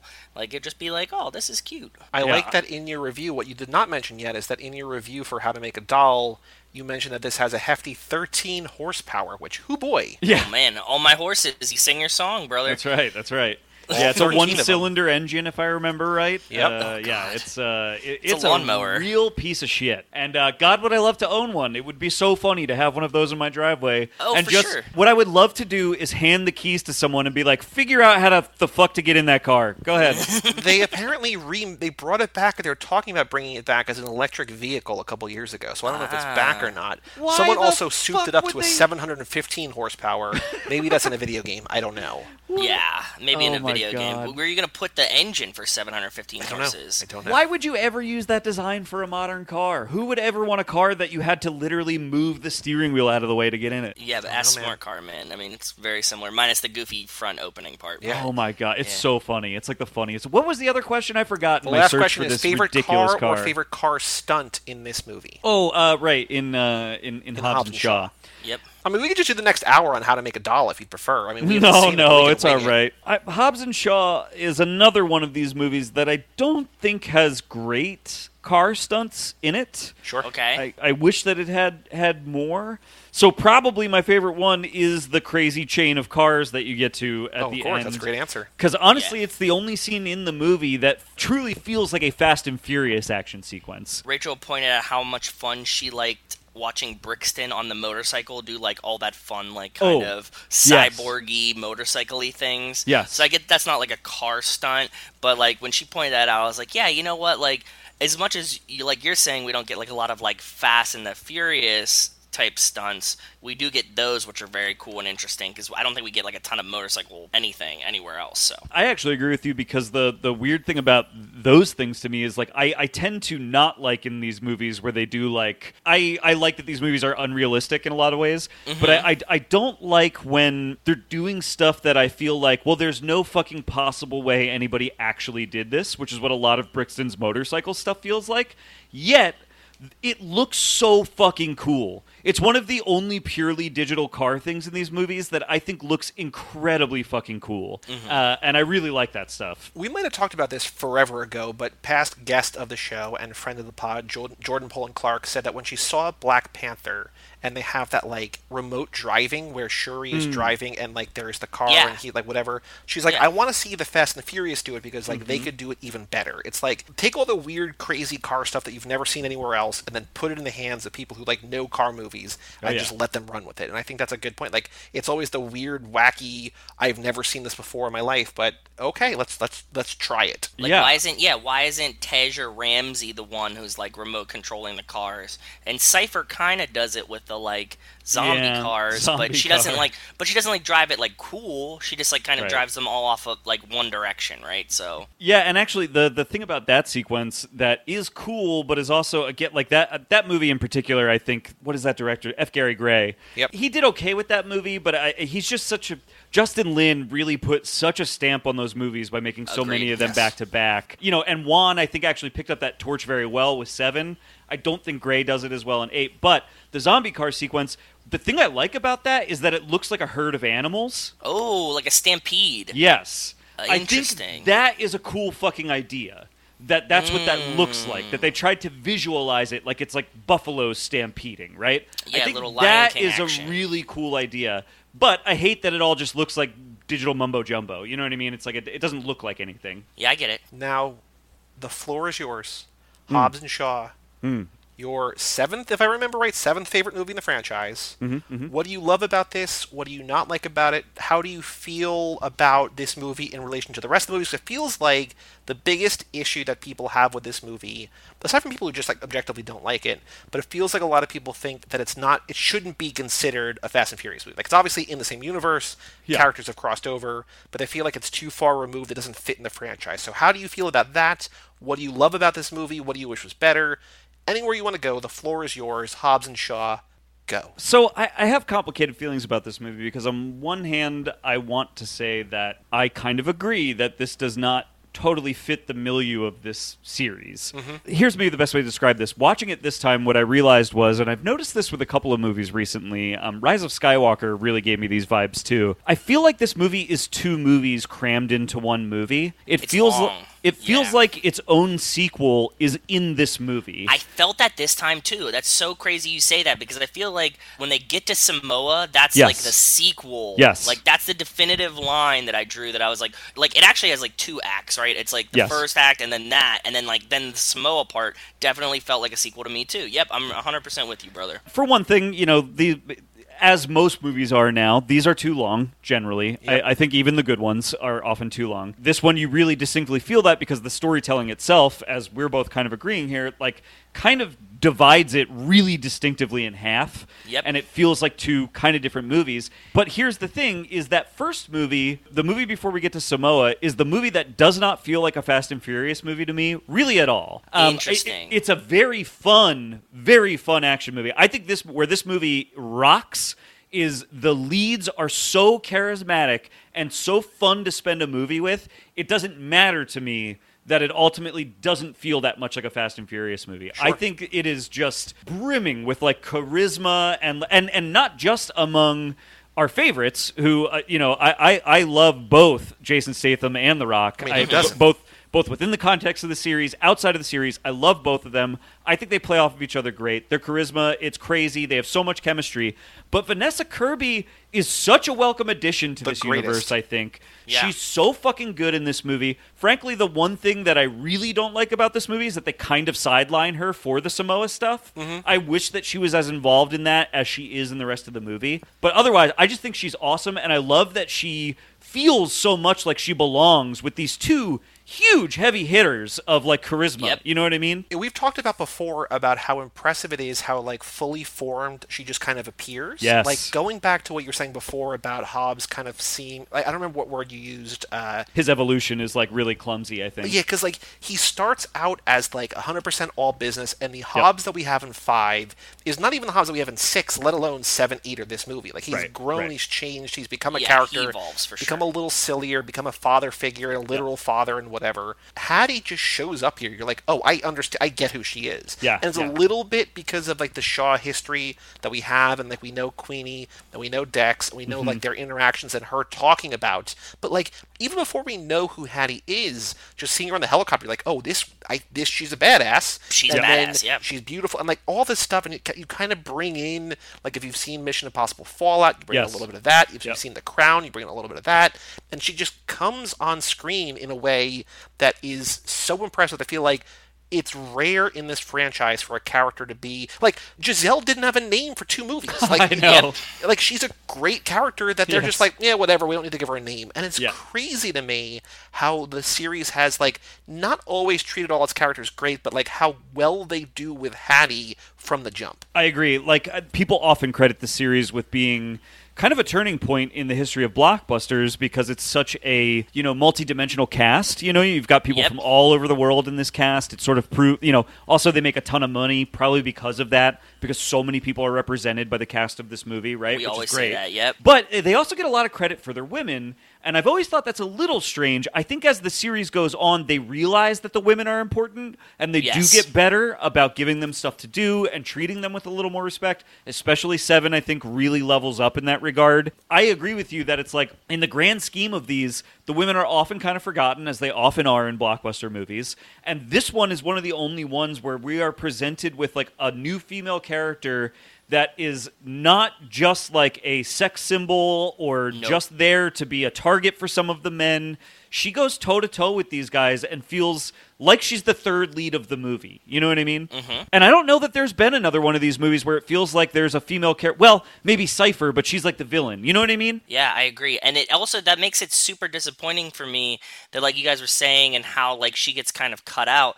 In the same sense, I feel terrible that we don't get enough Madam M in this, right? That's who I want to see a lot more I of, feel too. like that's kind of like a teaser for like a future. Like we agree. don't know if definitively if it's happening, but they have the all-female spin-off that they've been talking about. Right. They have the inevitable Hobbs and Shaw 2, which I think they've greenlit since we talked about this last. Like we know there's going to be more of this world, and it feels like Madam M is kind of like a, well, they need to get things here somewhere, right? And like we're going to introduce this like beautiful, badass, mysterious character. She's got this history with Dex. We're going to let her do her thing. Maybe we'll bring in Timothy Chalamet next movie. Who knows? I hope to God we bring in Timothy Chalamet. Because now that Isa and Timothy Chalamet are How in a many relationship, times have I said that apparently- on this podcast? Oh, I was going to say, where are you guys getting this from? Oh, that Oh makes yeah, sense. no, they just this week as we're recording, news broke that they are in a relationship. Which What is happened? Like, He just turned 18 or something? no, I looked up their ages. Dude. She's 30 and he's 24, so it's not wildly different, but it's still like, all right. Yeah. Whenever we like talk about casting new people in this movie, like in the franchise, in the Fastiverse, I always like try to add in Timothy Chalamet, and Joey doesn't understand why. I don't really understand why, but like I just want to see like a really like serious Timothy Chalamet like just enter this franchise for some reason. Well, now the world is just giving it to you. Yeah. I hope so, yeah. Also, maybe this would allow Timothy to shed some of that seriousness, right? Like maybe this is where he comes out of his shell a little bit and gets would love it. gets a little strange, a little goofy. I want everybody. Less I want angst. everyone in Hollywood in these movies. Like just Oh, I full agree. stop everyone. Dan's pitch is that eventually we need to get to the point where we reveal that Stallone is Dom's father, is Mr. We have Toretto. a theory recently is that Go we ahead. want Harrison Ford, but his character Bob Falfa from American Graffiti to be Dom's father. Yeah, I love it. That's amazing. Yeah, love He's that. like a Love that. rambler that was like racing around California and just like fathered Dom. Well, and also it would finally explain why Dom talks the way he does. Because Yeah. Harrison Ford, he just talks like this. I'm a Harrison Ford. You watch A Star Is Born, you're like, why is he doing a Sam Elliott impression? And then you find out that Sam Elliott plays his brother. You're like, oh, he's been the spoilers, I guess, for Star Is Born. Sorry, whatever. But Right. he's been stealing everything about his brother the entire time. And it's like, Right. oh, that's really fucked up. And so like here, you're like, why does Dom talk like that? Oh, Have you guys talked about the scene from? I have to imagine you have. You've seen these so many times because it didn't totally hit my ears the right way until like the third time I saw it. I think it's in Fast Five. Dom and Brian are like out on the porch of a house and they start talking about their dads. And Dom goes, "I remember everything about my father." Have you guys talked about that specific delivery? It's the craziest thing in the entire No, franchise. not about the delivery. We've talked about that scene and about Oh, how. sure. Okay, Yeah. go on. Either put your Blu-ray in or go to YouTube as soon as we're done. Just play just that part on a loop, just a couple of times, and you'll hear it. He goes, "I remember everything about my father." He says "father" so fucking crazy. It's so funny. I remember everything about my father. I remember everything about my father. My father. My father.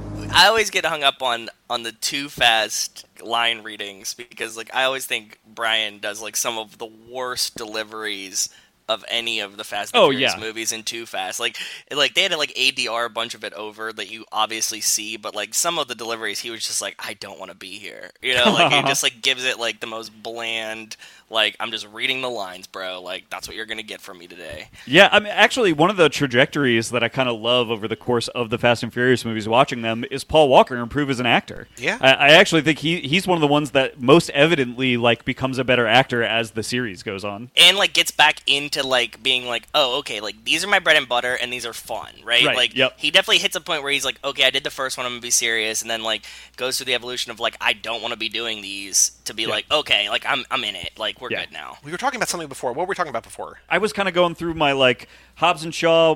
I like it because of all the charisma of the leads and stuff, but I kind of dislike it because it doesn't feel that much like a Fast and Furious movie. The second half, when they get to Samoa, is what starts to feel like a Fast and Furious movie. That's where we get family. Family finally becomes a big part of this movie. Cars. I mean, there's hardly cars in this movie up until that point. There's a little bit. It's not like they're devoid of it, but there's hardly any good car sequences until you get to that finale. And then even the stuff with, like, we got rid of all the guns, so all we have are these hand-to-hand combat weapons, so that means we've got to now design, like, we've got to, now this has to become Swiss Family Robinson. We have to turn the island into a trap.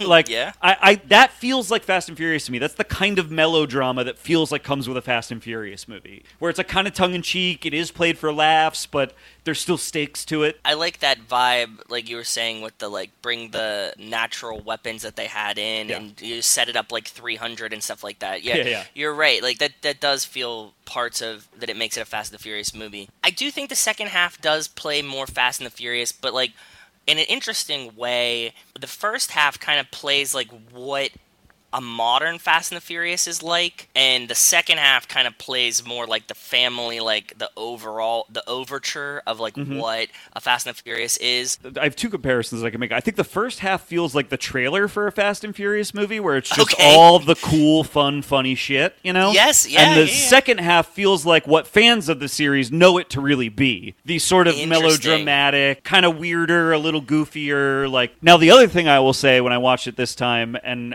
this doesn't speak well of this movie necessarily, but I don't know if you guys have seen Triple X Return of Xander Cage. I haven't. I've seen no Triple X. I'm saving them for this. I haven't seen the first two, but this third one is a beautiful movie. I'm in the exact same boat. I did not see the first two. I don't think I ever plan on seeing the first two. The third one is a mind-blowingly good, terrible movie. Yeah. It's a real pile of shit, but it's so entertaining. And here's the thing. The reason it's so good is Vin Diesel was like, yeah, I mean, I've made 8 of these Fast and Furious movies, and by the 5th one, we figured out the formula. Let's just apply that formula to another one of my characters. Yep. They basically made a Fast and Furious sequel and just called it Triple X. Interesting. Okay. And that's why it works. It very much feels of a piece with the Fast and Furious movies, and that's why it works. Joe, just so you know, and you're going to forget about this because it's just in one ear out the other, but the opening scene is him literally skiing down a jungled mountain to fix cable in time to watch a soccer game on TV. But it's like that's an right up action my scene alley. where he's got skis on, or he like makes skis, he fashions skis to go down a mountain through a jungle to fix a cable line so they can watch soccer as a town. It's the greatest. And that's how a movie opens. Toni Collette is amazing in that movie and is doing what you wish, now I can't think of her name, is doing as Cypher. Every time I watch Fate of the Furious and Dom's on the plane, I'm like, where is the girl who is so thirsty for Vin Diesel? I'm like, oh, that's the other movie. Like, there's just a character in Triple X that is just like, she wants Vin's D so bad. Yeah, and she's like 30 years younger than him, too. It's wild. It's so crazy how, like, it's literally a Fast and Furious movie. It's not Dom, it's Xander Cage, which is, again... a crazy name. And so now, to relate that back to this movie, as I was watching Hobbs and Shaw this time, I kind of realized that part of the reason this movie, I think, doesn't quite work as well as a Fast and Furious movie is they made a Triple X movie. Oh. They took the Fast and Furious franchise and tried to apply some Triple X to it. For instance, the Madam M character feels very much like one of the women that Vin Diesel goes to meet in Triple X Return of Xander Cage. There's like multiple scenes in that movie where he just arrives at random islands and women that he used to sleep with are like, oh, here's all this technology that we're good at. You should use it. Yeah, make out with me and here's some gifts. So this is what I was saying saying before, I think, is that like I feel like the way that people make movies now, which has changed dramatically, even not let alone since the first movie, but like since like the fifth movie, like especially in the Marvel verse, in the MCU era, I want to inject a cool character, and if people like really connect with them, we will have an entire movie, or we'll feature them more in a different movie. And so like I feel like Madam M is like maybe a character they don't have fully fleshed out yet, or maybe they do and they don't have a place for her in this movie, but they're like, okay. But instead of trying to sell you on a whole new character Exactly. on and an like, own oh movie. my god, we need more of her, and so maybe they have in their mind the all-female spin-off. Maybe they're going to incorporate her. Maybe in Hobbs and Shaw 2 she's more involved because she's got the history with Dex. Like, who knows? But I feel like it's one of those things where it's like, do you like her? Do you want more of her? Like, we can do it because that's what we do now. That's how we make movies now, which is not a bad thing because I love her and I want more of her. I know what you mean. It does feel like they're literally like screen testing her for like, well, listen, it's pretty obvious that The Rock and Vanessa Kirby are going to have a thing over the course of this little side series. So we've got to give Statham somebody to have as well. So here's a little teaser for, is she going to work out, or that's a very interesting point. You're saying she's a counterpart to Vanessa Kirby's love affair with The Rock, that they need to balance it and give him a woman too, so it's going to be her. These are American blockbuster movies. I mean, it's like you can't have men and women on the screen together if they're not going to fuck, unfortunately. You know what I mean? Yeah, you're right. I actually think that Vanessa Kirby and The Rock, despite, I think, probably a decent age difference themselves, are kind of cute together in this movie, and it makes a little bit of sense to me when they finally do get like kind of together. And I like that the movie doesn't give them like a big together. It's more of just like I still, just because I wish one fucking movie would not have the main characters fall in love. Every time it gets to that scene, I'm like, oh, come on, do we have to do this? We see it coming the whole time, and you're like, please don't do this, please don't do this. You're like, okay, it's cute, but like, stop. Yeah. Here's the thing: this movie's too long, right? We kind of agree that like it's maybe two movies crammed into one or whatever. I genuinely think that one of the problems with this movie is that they try to play to some of the melodrama of the series throughout, and that's kind of every time it sort of screeches to a halt a little bit. I kind of think some of that stuff doesn't work, and that actually this movie is clearly modeled after Tango and Cash. If they had just cut most of the melodrama and kept it a really tight 90-minute buddy comedy about these two guys, right? I think when you get to the finale, where what they have to learn is that if they punch together... An hour and 45 minutes into the movie, they're like, hey, if we work together, we can win. I was like, oh boy. That scene, in and of itself, in a vacuum, right? That scene where they learn they have to punch together to beat the bad guy, and that's how they'll defeat him, is pure, perfect Fast and Furious. That is melodrama in the Fast and Furious universe. Two brutish men not realizing that if they just worked together and were a family, they could defeat the villain. Like, that is such pure, good Fast and Furious melodrama. But I think in this movie, it doesn't actually play that way. It takes so long to get there, and there are not enough reminders along the way that that's actually the crux of this movie, that these two guys just can't get along. I think if you cut it down to a 90-minute buddy comedy that ends with that scene would be hilarious. And it would work as like the kind of melodrama that we find both compelling but also funny in the way that we like Fast and Furious movies. Does that kind of make sense what I'm saying? Yeah, you're saying like cut out like the scene where like they both go through two separate hallways to like reestablish this. Like, you tone down the like them arguing with each other like he's an asshole, I won't work with him. Those kind of things. Yeah, I agree with you. I like it. If you focus the movie more on that is actually the plot of the movie, that these two guys just can't get along, then you get to the point where they have to learn to punch together, and that's fucking really funny actually, and a pretty effective ending. But I think the way it is now, it just like there's too much padding elsewhere, and it doesn't quite work. I think what's weird about this movie is that it's also deceptively long. Like, I messaged both of you because I was running a little bit late, and I'm like, I'm not going to be able to finish in time. I need an extra 15 minutes. The movie ends at 2 hours, and then the runtime is 2:16, because there's like a weird 4 or 5 minute, like, kind of montage during the credits, and there's like 3 credit scenes. Oh my god, so many after credits. Is 2 hours, and it's like, I think it's right before they learn to punch together. I'm like, there's still like half an hour of this. I'm like, there's not half an hour of this movie. There's not. There's like 15 minutes. We're almost done. Yeah. But I was like, how are we like an hour 42 into a 2:16 movie? Like, this is crazy. And it's a weirdly paced. I feel like this is also another one, and another kind of convention of modern movies. People give the Return of the King shit for having like 6 endings. Like, it feels like this movie doesn't know how or when to end. I agree with that. I don't know if that's, again, the contractual, structural, like, one of them can't get punched more than the other, one of them can't say fuck, and the other one can't. Like, that's why they say it together. I don't know if, like, they're like, well, we gotta make both happy, so, like, how do we have an ending where, like, it's fun, but it's also, like, as opposed to every other movie that has a definitive, like, cut to credits, like, cut to a cool song, we're out. This is just like, hey, like, let's just have the camera, like, zoom out as they're joking about things. It's like, oh. But I think that this plays to Garrett's point, which is, like, it's not 2 movies, it's like 1.5 movies, right? Yeah.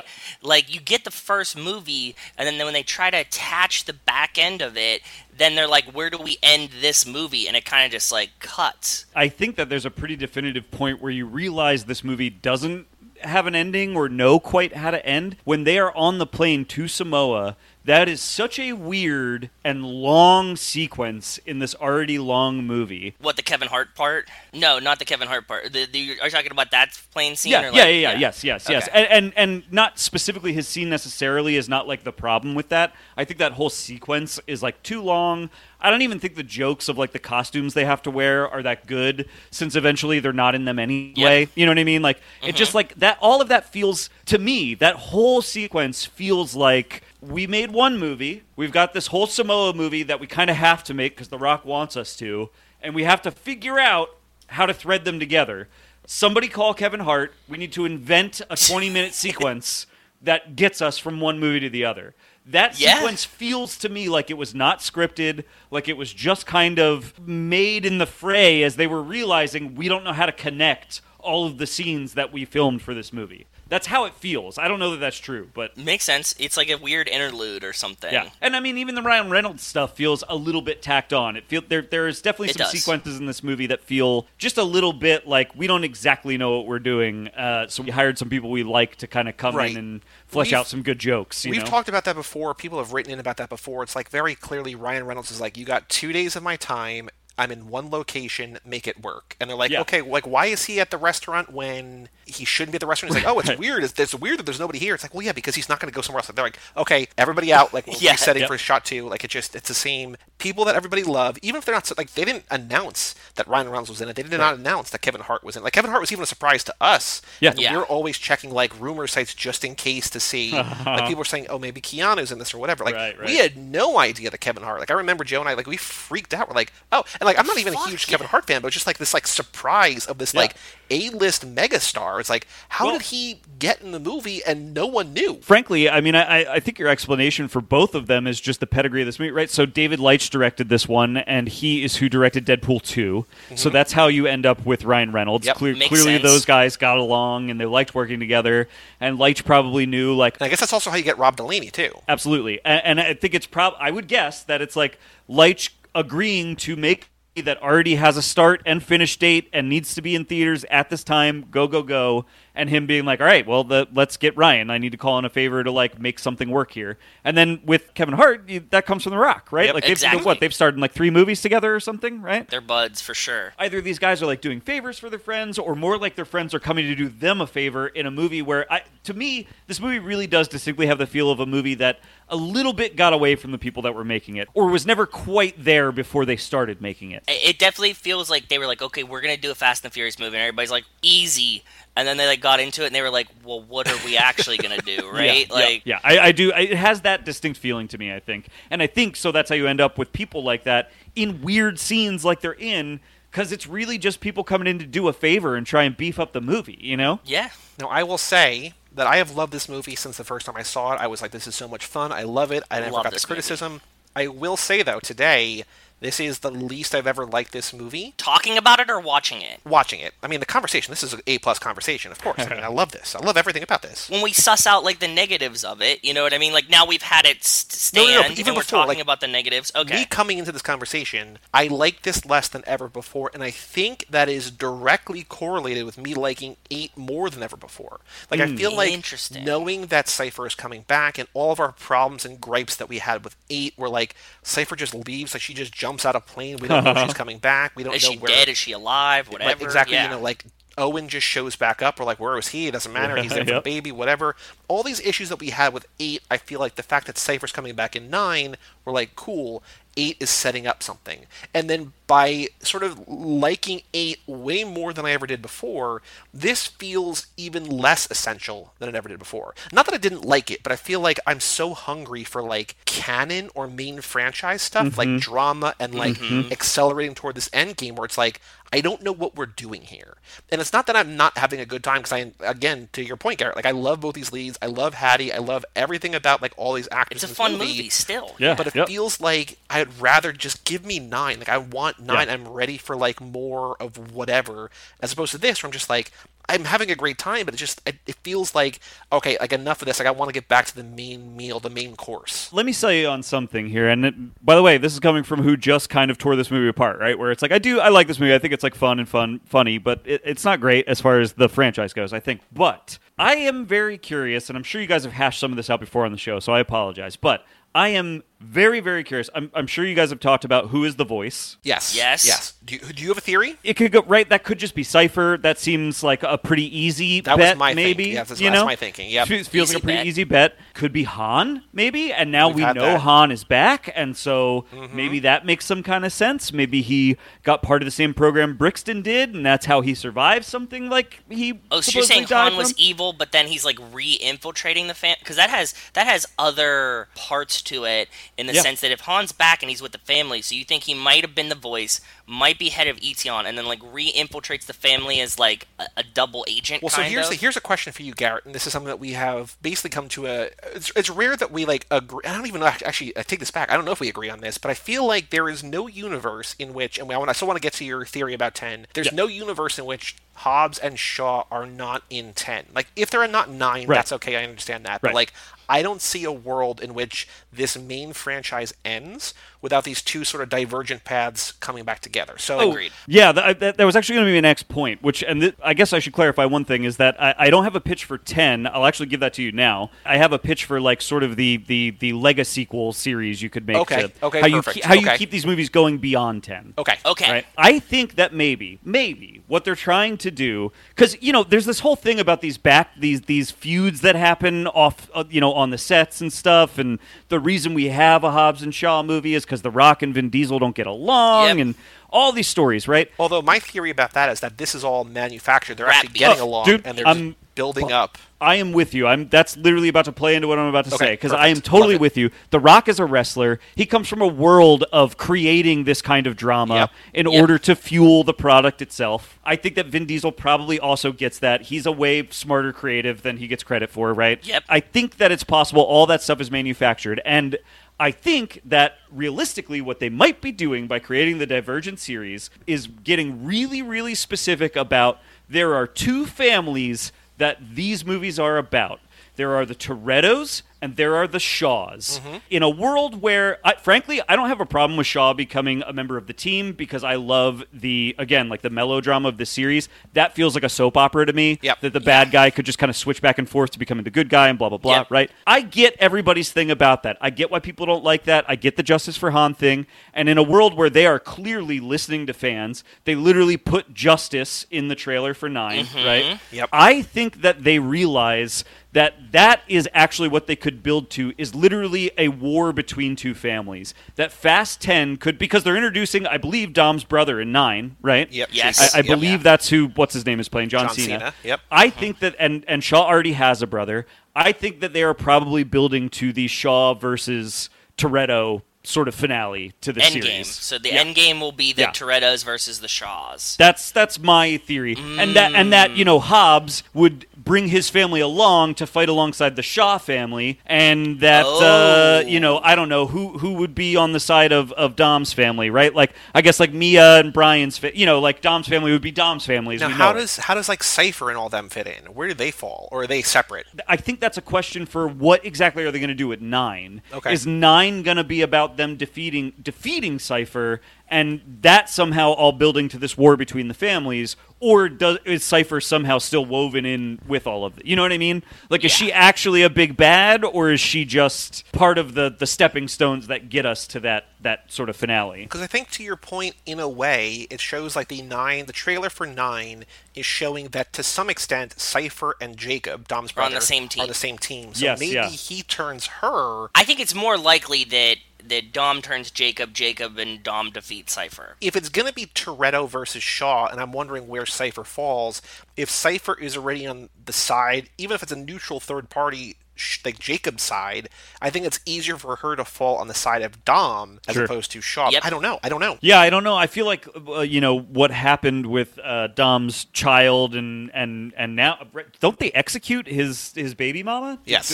Right? Yeah, Elena dies. Yeah, like I don't know. Well, I'm saying that, and then I'm also the guy that's like, well, who cares that Shaw killed Han? He can be part of the family. Yeah. But also, okay, so here's another question for you then. So it feels like at the end of 8, when the Shaw brothers save baby Brian, Yep.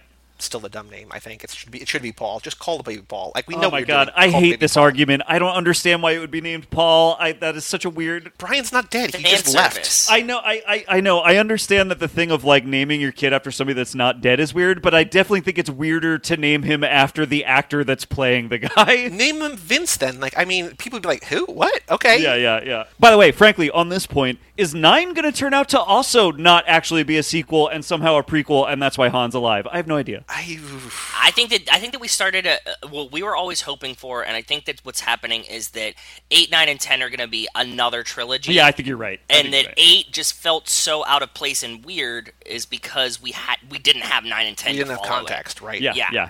Yep. So, okay, so at the end of 8, when the Shaw brothers rescue baby Brian and they bring him to the family, and it seems like all is good between him and, like, between Dom and Dex, and it feels like also if now in 9, this is another question that we're thinking, and I'd love to have your thoughts on this. Yeah. At what point does Dom know Han is not dead? Because we see him in 6. we talked about this. No, yeah. 7. In 7, fly to Tokyo to quote-unquote pick up Han's body, right? Right, That's right, when we right. see Sean again, whatever. There's no body because Han is alive, right? And so Right. at what point does Dom know that Han is alive? Who has he told? If he knows before the end of 8 that Han is alive, is that why he's okay with Shaw? But then why is he Yes. against Shaw in 7? Other than there's just no internal consistency. Like, why is he against 7 for, like, I guess it's just like he's defending himself because Shaw's coming after him for almost killing Owen, and it's not Dom is angry at Shaw for Han, it's just that Dex is angry at Dom He's for playing Owen. defense. He's playing defense, yeah. I think to some extent, frankly, my answer to a lot of these questions is like, because it's a soap opera. Yeah. Not because there's any actual internal logic to it, right? Like, because really where most arguments about Shaw fall apart is like, even within the context of the movies, right? They keep trying to tell us from in 8 and in Hobbs and Shaw that like, yeah, actually, he's not even that bad a guy. Like, he was sort of forced by his government to, like, And he's do playing these family. things. But he's playing. The argument that I make with Joey is that he's always playing the same character that Dom is. He's just getting vengeance for what happened to his family. Sure, yes. But we also, in the beginning of 7, see that he burns a whole fucking hospital to the ground just, like, over what happened to his brother. Like, the way the series has now tried to convince us that, like, nah, he's like, not that bad. He was forced to do most of the bad things he did. We also saw him literally burn a hospital to the ground just because he was mad about his brother. You know what I mean? It's like, it is pretty tough to sometimes reconcile the way these movies want us to feel about the evolution of these characters, which is why I'm very comfortable just going like, yeah, fucking soap opera. Do it. I don't care. Now he's good. Go. Yeah. It's more fun that way, so let's do it. It is, yeah. Now, I mean, maybe now is your time. What is your idea? How do we continue the legacy? We've toyed with, like, having the children. I don't know if it plays in, like, with the children of, like, baby Brian and baby Nico and everything, but, like... That's my big pitch. My pitch is the Sons of the Furious, which I think that title alone is $1 billion franchise. Like Sons of Anarchy, Sons of the Furious. Call it Sons of the Furious. And I think the idea, frankly, I pitched this so many years ago when I initially wrote it that I don't even remember all the details. But the basic idea is that you've got a baby Brian now, right? Yep. And you've got Jack as well, right? Jack is Brian's son. Do I have that name yes. right? Mm-hmm. And I guess Jack would be what, like 5 or 6 years older than Brian, if I understand the timeline correctly. Does that feel right? That feels right. That feels right. Yeah. There's the other baby, too. Right. Yes, that's right. They had 2 that kids, maybe didn't they? is named Giselle, TBD. Right. Yeah, because Mia's pregnant in 7 with 7. that awkward phone conversation. Right, yes.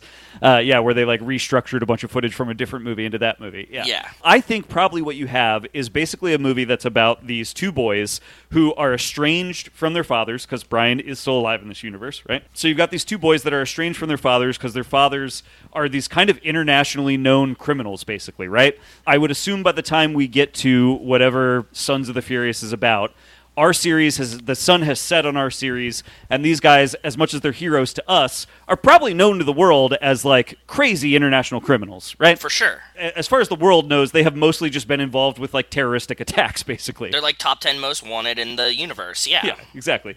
So you've got these kids that are like estranged from their fathers. I think my concept at the time, because I think I wrote this right after seeing 8, I don't know, somehow Cypher would be involved in like basically tricking these kids, these two boys, into like helping her with some kind of crime that ultimately they realize very quickly they've gotten in too deep. They should not be doing what they're doing. Basically have to go to their father's friends for help. And so you end up bringing back people like Tyrese and people, you know and what I mean? Like you older. Yes, they're like the yes. sages. They like come to them like, what would you do in this situation type thing. Yes, they kind of go back to some of our legacy characters to ask for help. Eventually, I think you build to where you get a cameo from Vin Diesel or something, right? Like eventually, at least the one living father has to come back and be in the movie. But now here's my big pitch. Okay, so that's the basics of the story. There's also just real quick. There's another baby in this franchise. We have Vince's baby, Nico, too. Like Nico could. Oh yeah, and too.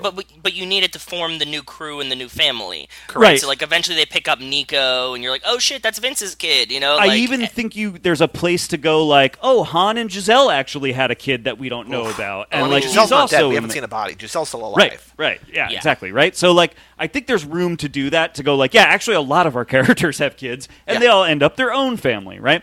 Yep. But here's my actual big pitch for the movie. So, like, I think those basics for a story are pretty good. I do think you could sell, like, a pretty good Legacy-quel series on that idea. But here's my big pitch, which is everybody's always talking about, like, how big do you go with these movies? Obviously, they have to go to space eventually. They got to go to space. Must go to space. I don't think we're going to get there in the series proper, but I think that's the perfect place to go if you are going to continue beyond the series proper, because like, let's face it, if we're going to continue beyond the series proper, what are we even doing? Like, let's go nuts, right? Like, exactly. Why even do it if we're not?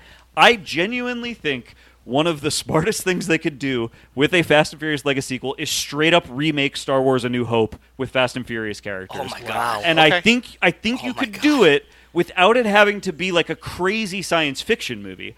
I think within the context of this universe, you could straight up say that Cypher has built some sort of satellite that is like flying around the world, right? That she can use. That is, yes, the shape of a Death Star. That is like a big circle. And I think that you could have the characters have to like, literally there could be a cool action sequence where it's not a car, it's a rocket ship, and they have to fly, they have to leave the atmosphere to get there. But that once they're there, literally they have to, like, I don't know how to explain this, but like because I think the movie would do the same sort of mumbo jumbo I'm about to do. They've got to blah blah reroute the encryptors to invert the gravity so that they can drive cars on the outside of the big dome satellite literally do a trench run with cars in space. Oh, I love it. Right? Yeah. Why can't you do that? That actually makes sense in this universe in some weird way. You can have somebody like Tej can be Uncle Ben. Yeah, I think you can actually parallel a ton of characters, right? Mm-hmm. Like, for instance, maybe if we don't go much further with the whole Etion thing or whatever, maybe Brixton gets to be a Darth Vader character, right? Love it. Like, oh, yeah.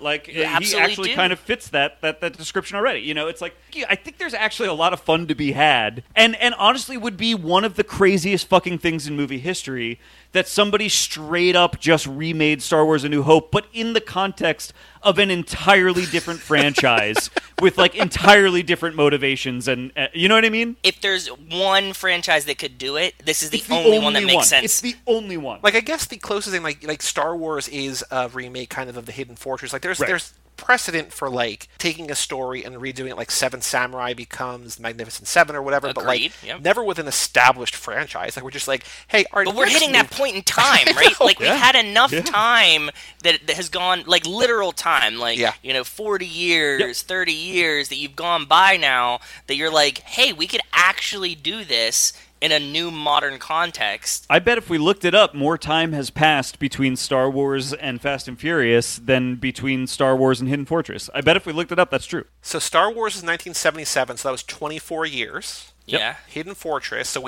the cutoff is 53. So let's see here. Hidden Fortress 58. Yeah. So yeah.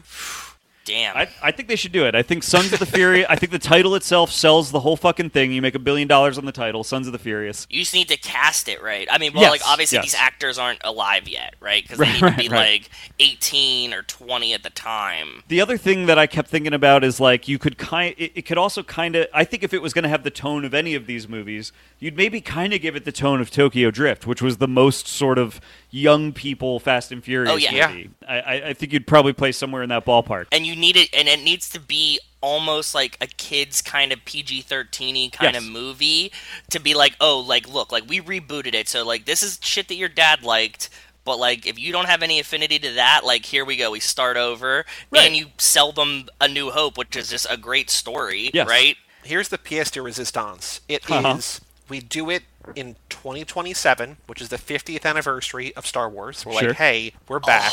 They announce it while we're at the party on 1327. Like, hey, franchise has been dormant for a couple of years. You thought we were done. We're back. And like, we are the announcement party for the new movie. That's hell yeah, dude. Perfect, dude. Yeah. They come to us. They're like, hey, guys. For some reason, we make $1 billion on every one of these movies, but we haven't made one in 6 years. Yeah. So we need I'm thinking help. like 2 or 3 years. Like I'm thinking we see the next. So we see 9 and 10 in Hobbs and Shaw 2 and the female spinoff, and then they're like, we're gonna pump the brakes for a second. We're not gonna do any more. It's like 2024, 2025. We're like, that's it. That's the last one. We're done. We gotta go back to the drawing board. But then secretly behind the scenes, they're up in outer space. Like Tom Cruise's movie they shoots in outer space is so successful. They're like, okay, all movies now film in space. It's a James Cameron type thing. Like they're like, we just needed the 4 years to build the cameras for it.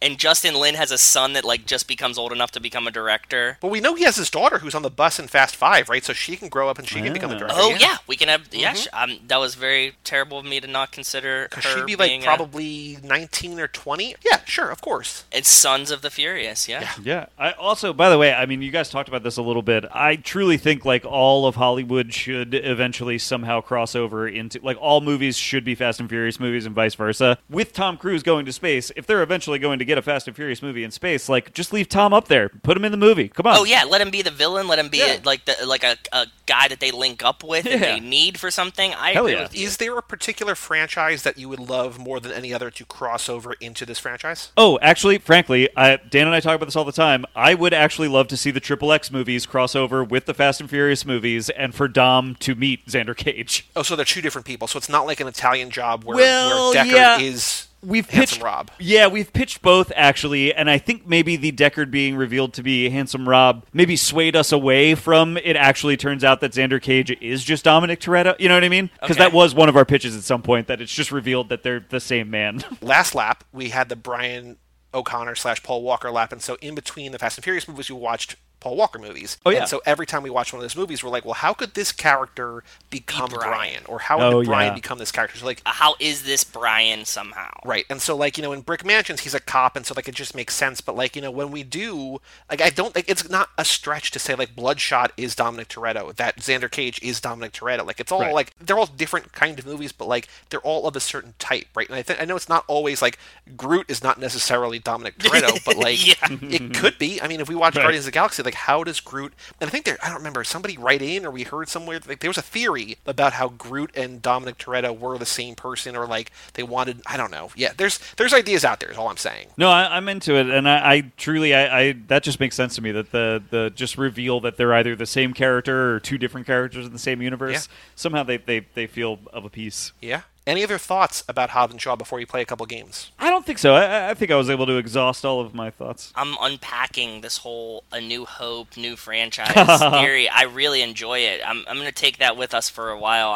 I'm really thinking on this one. I'm so glad. I'm glad that it was what I promised it would be, right? It's good. Yeah, I like it. Okay, it's now time for you to find out which Fast and Furious character you are. 7 questions, 6 answers per question. This is describing you, who you are, how you see the world, how you see yourself. No wrong answers. Go with God. Okay. Go with the car gods, man. Okay. Yeah, got it. Question number 1, how fast are you? NASCAR, roller coaster, Lamborghini Murcielago, Toyota Prius, Vespa, or Razor scooter? Wow.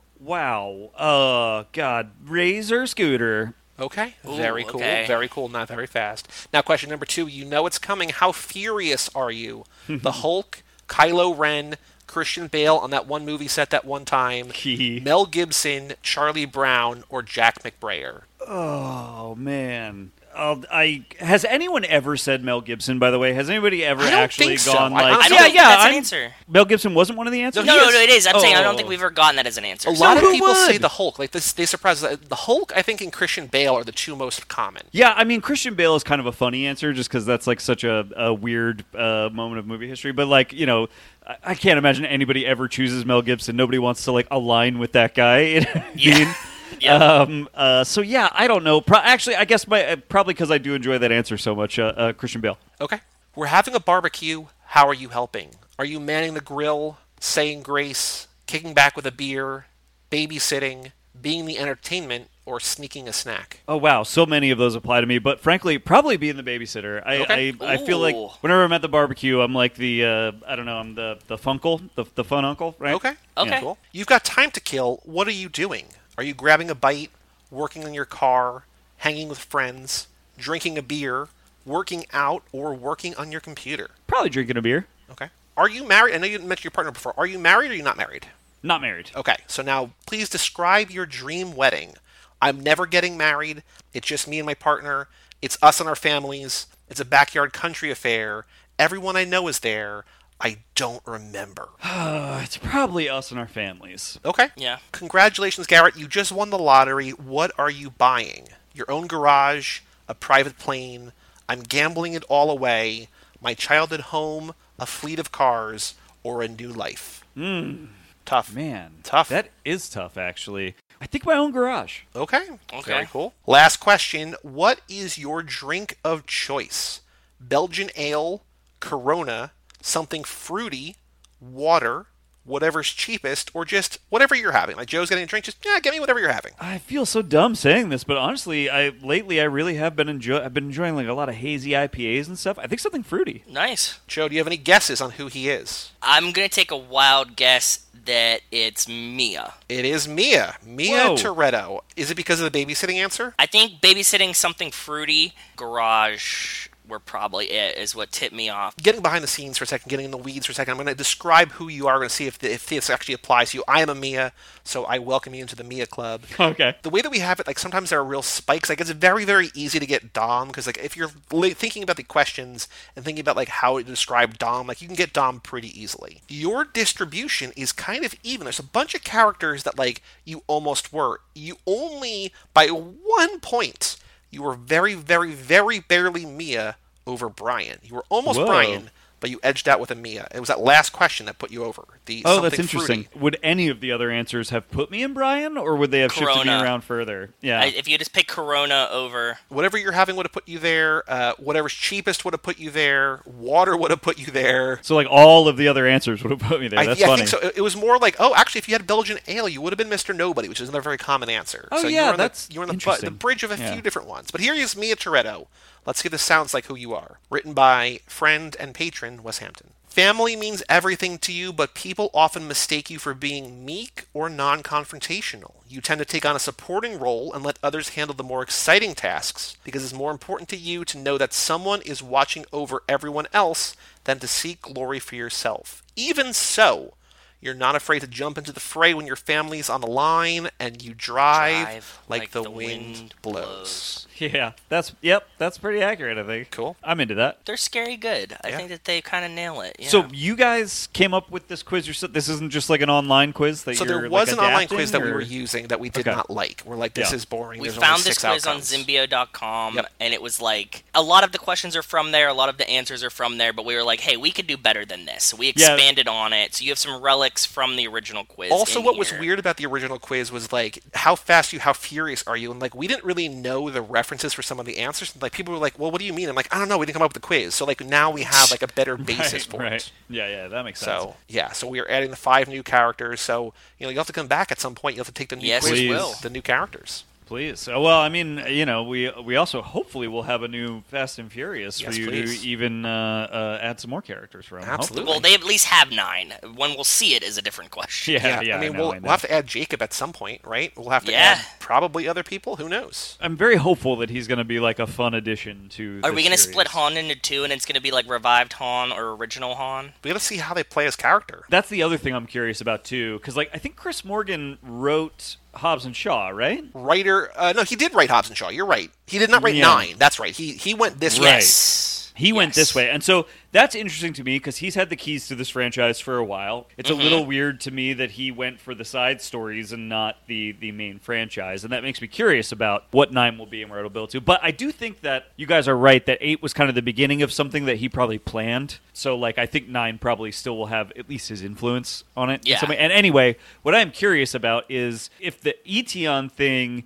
is actually meant to be like a larger part of the larger universe. That's what and we if wonder. that's how we're going to get like a Han back. You know Yep. what I mean? I'm very curious how much that's actually going to play into this movie or not. Oh, I totally forgot that the guy who wrote F9 wrote Kin, and I don't really like bashing any movie, but Kin is one of the worst movies I've seen in the last 5 years. And I so- have heard that Dan also didn't strongly disliked Kin. He watched Kin and had a very strong reaction to Kin was a movie that, I think I might have even said this before on this podcast when I remembered it the first time, is that Kin was a movie I had never heard of, and then back when I was, AMC A-List, and I was just checking what movies are new releases, it was in the Dolby Theater, and the Dolby Theater is always just it's kind of the IMAX, it's the big, the big releases, and I was like, Kin is in Dolby. I'm like, what is this movie? And it's this sci-fi thing. I'm like, let me check that out. And it was 20 minutes in, I was like, I'm gonna leave, and I stuck it out. And I'm like, You it doesn't get left? better. Oh, you almost no, left. I wanted to Damn. leave. Yeah, it's not good. Wow, that's bad, dude. You watch a lot of shitty movies. I mean, know.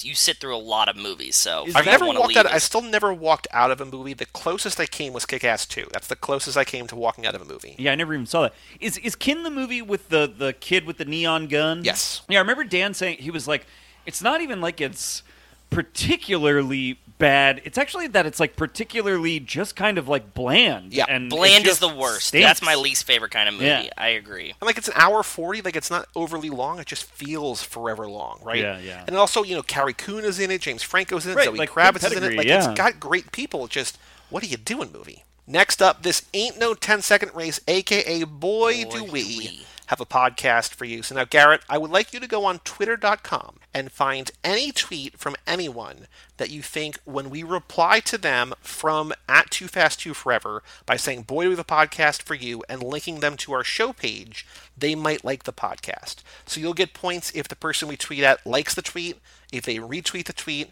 if they reply to it, or if they write into the show. So it's very, very difficult. This game is wildly difficult to play. While you look on Twitter.com for any tweet about I got really mine. anything, usually about Fast and Furious, but it can be about anything, look on that, send it over to me, either Soul Popped or Too Fast, Too Forever. Look it over, send it to me. I'm going to review, Joe, we played on episode 100. Oh, we did? Okay, cool. I don't think we got any traction, but let's see here. So, okay. I already have a thought, but I want to find a good one. And again, it's wildly difficult for almost Yes. no reason. So I found, first off, Amy Lopan at Amy Lopan said, my BF has never seen a Fast and Furious movie. I should show him only the first one and the most recent one, so he can be all, what the hell happened between those two movies? Yep. And so that's actually kind of a Garrett thing. It's just I'll see the first one, I'll see the seventh one, True. we'll see what happens.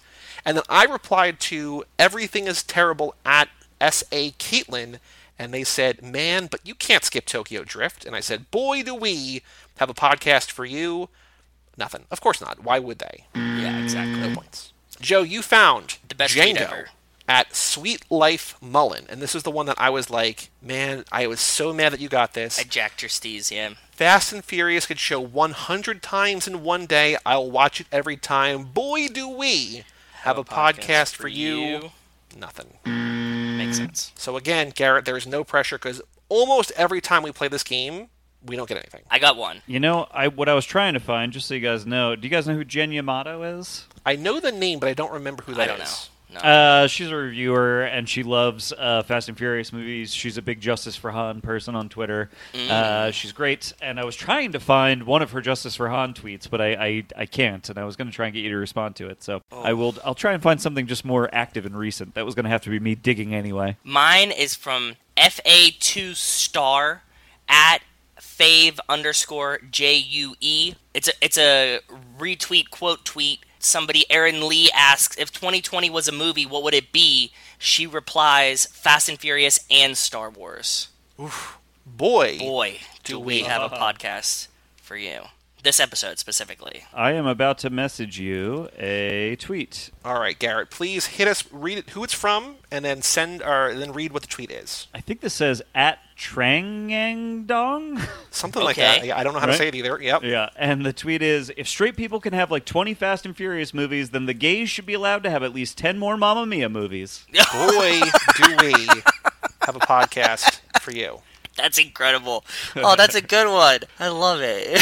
Yeah. That's incredible. Yeah, of course. I think, have 10 more Mamma Mia Mamma movies. Mias. I'm about it. Cher will be alive for all of them anyways, so. Can't believe I nailed that so hard.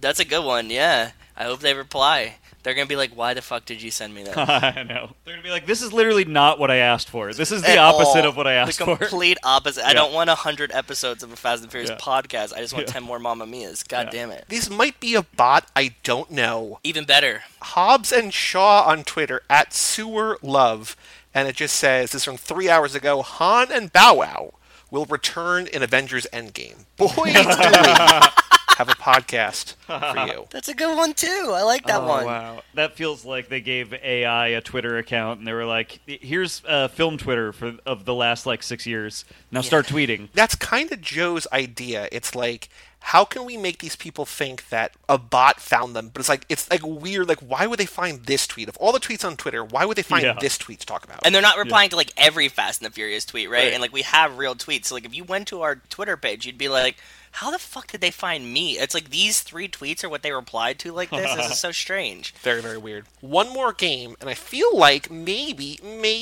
based on how you described yourself before, you might be on Joe's team, but this is your choice.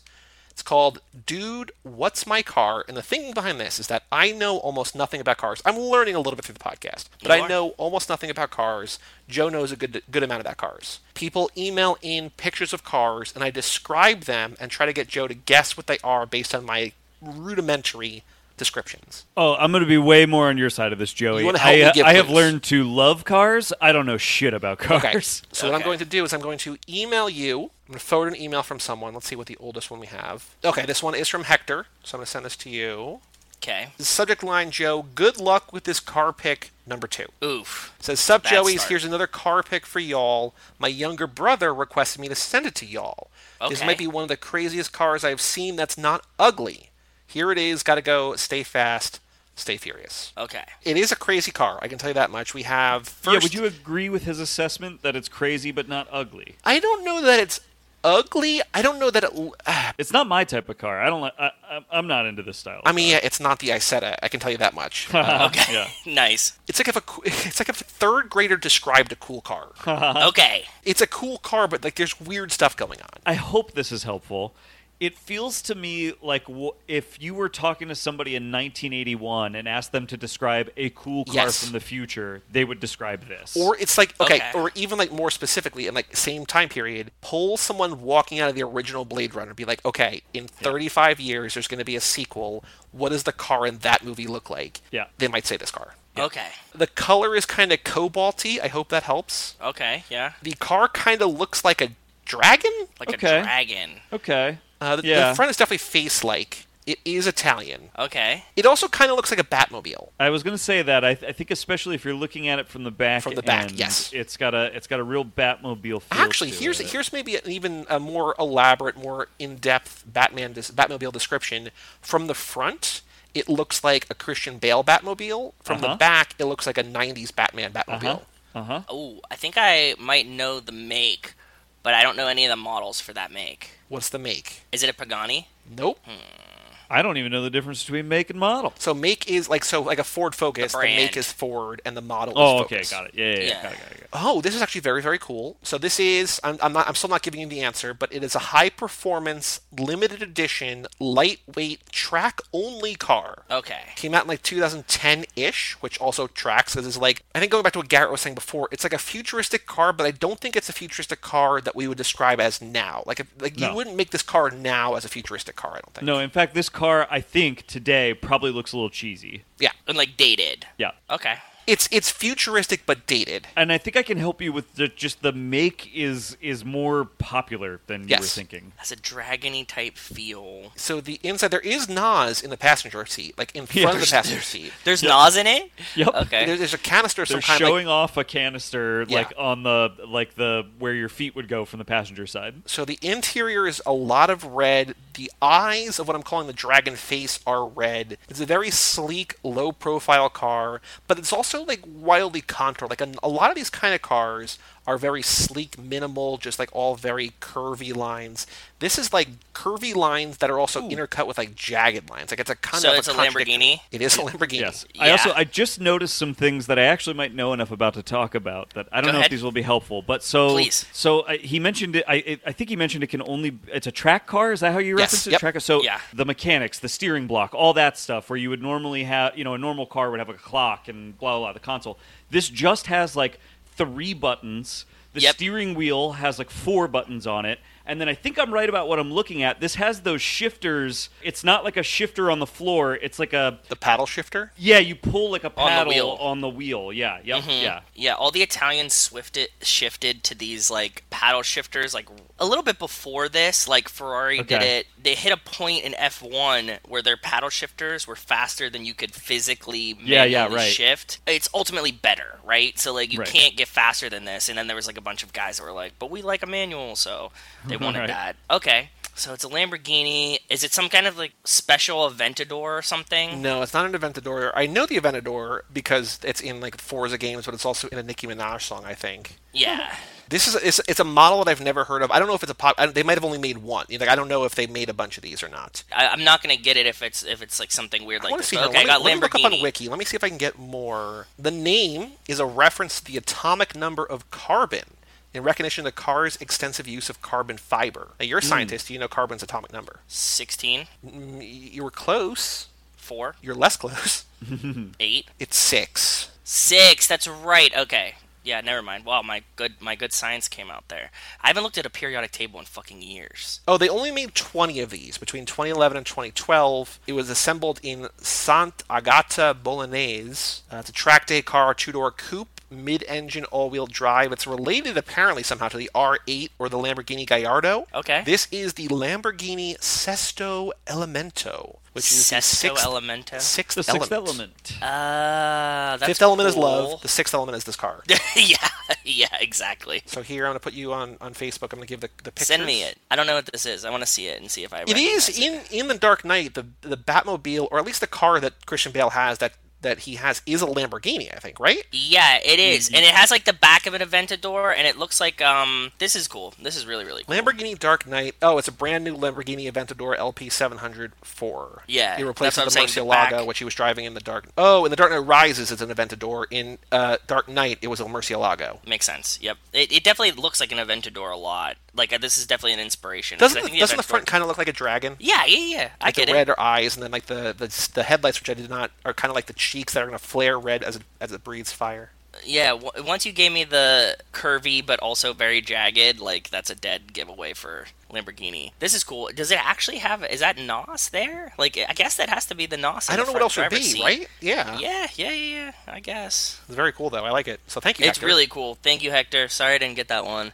But yeah, it looks like an Aventador, man. Well, Garrett, thank you so much for joining us. This was a blast. Thank you for This is so sharing fun. your ideas about the Sons of the Furious I Yeah, won't forget please. that anytime soon. and all of the No. Hobbs and Shaw factoids. If people want to learn more about you, you have your own podcast. You've mentioned you've written online before. Where can people find you if you want to be found online? Yeah, so I'm on Twitter at Philadelphia. That's with an F. I have a letterboxd.com/Philadelphia. I review everything I watch there. Cool. And then I also write for cinema76.com, which I would encourage people to check out. We are currently, the whole staff is writing about some of our favorite flops of the last 25 years. What have you written about? What have you personally Yeah. written about? So I have not written any of these yet. Mine are upcoming, but I will be writing about Speed Racer, which may be I of love interest Speed to Racer. people that listen to your show. Yes. Speed Racer is maybe one of the most underrated movies of the last 2 decades, so I'm very excited to write about it. Very Speed Racer, cool. I don't know if I've said this in this podcast or not. I've said it somewhere at some point, maybe on a podcast with Mike. I don't know. I've never seen the movie. I've only watched the cartoons, like the I originals. never saw the movie until I was right before I moved back from Austin. The Draft House was doing the entire Wachowski retrospective. I saw as many of their movies. I think I saw everything but Bound in theaters. I think I just missed Bound, but I saw the rest. I had never seen Speed Racer before, and I was in a crowd filled with people who loved Speed Racer. Like this movie,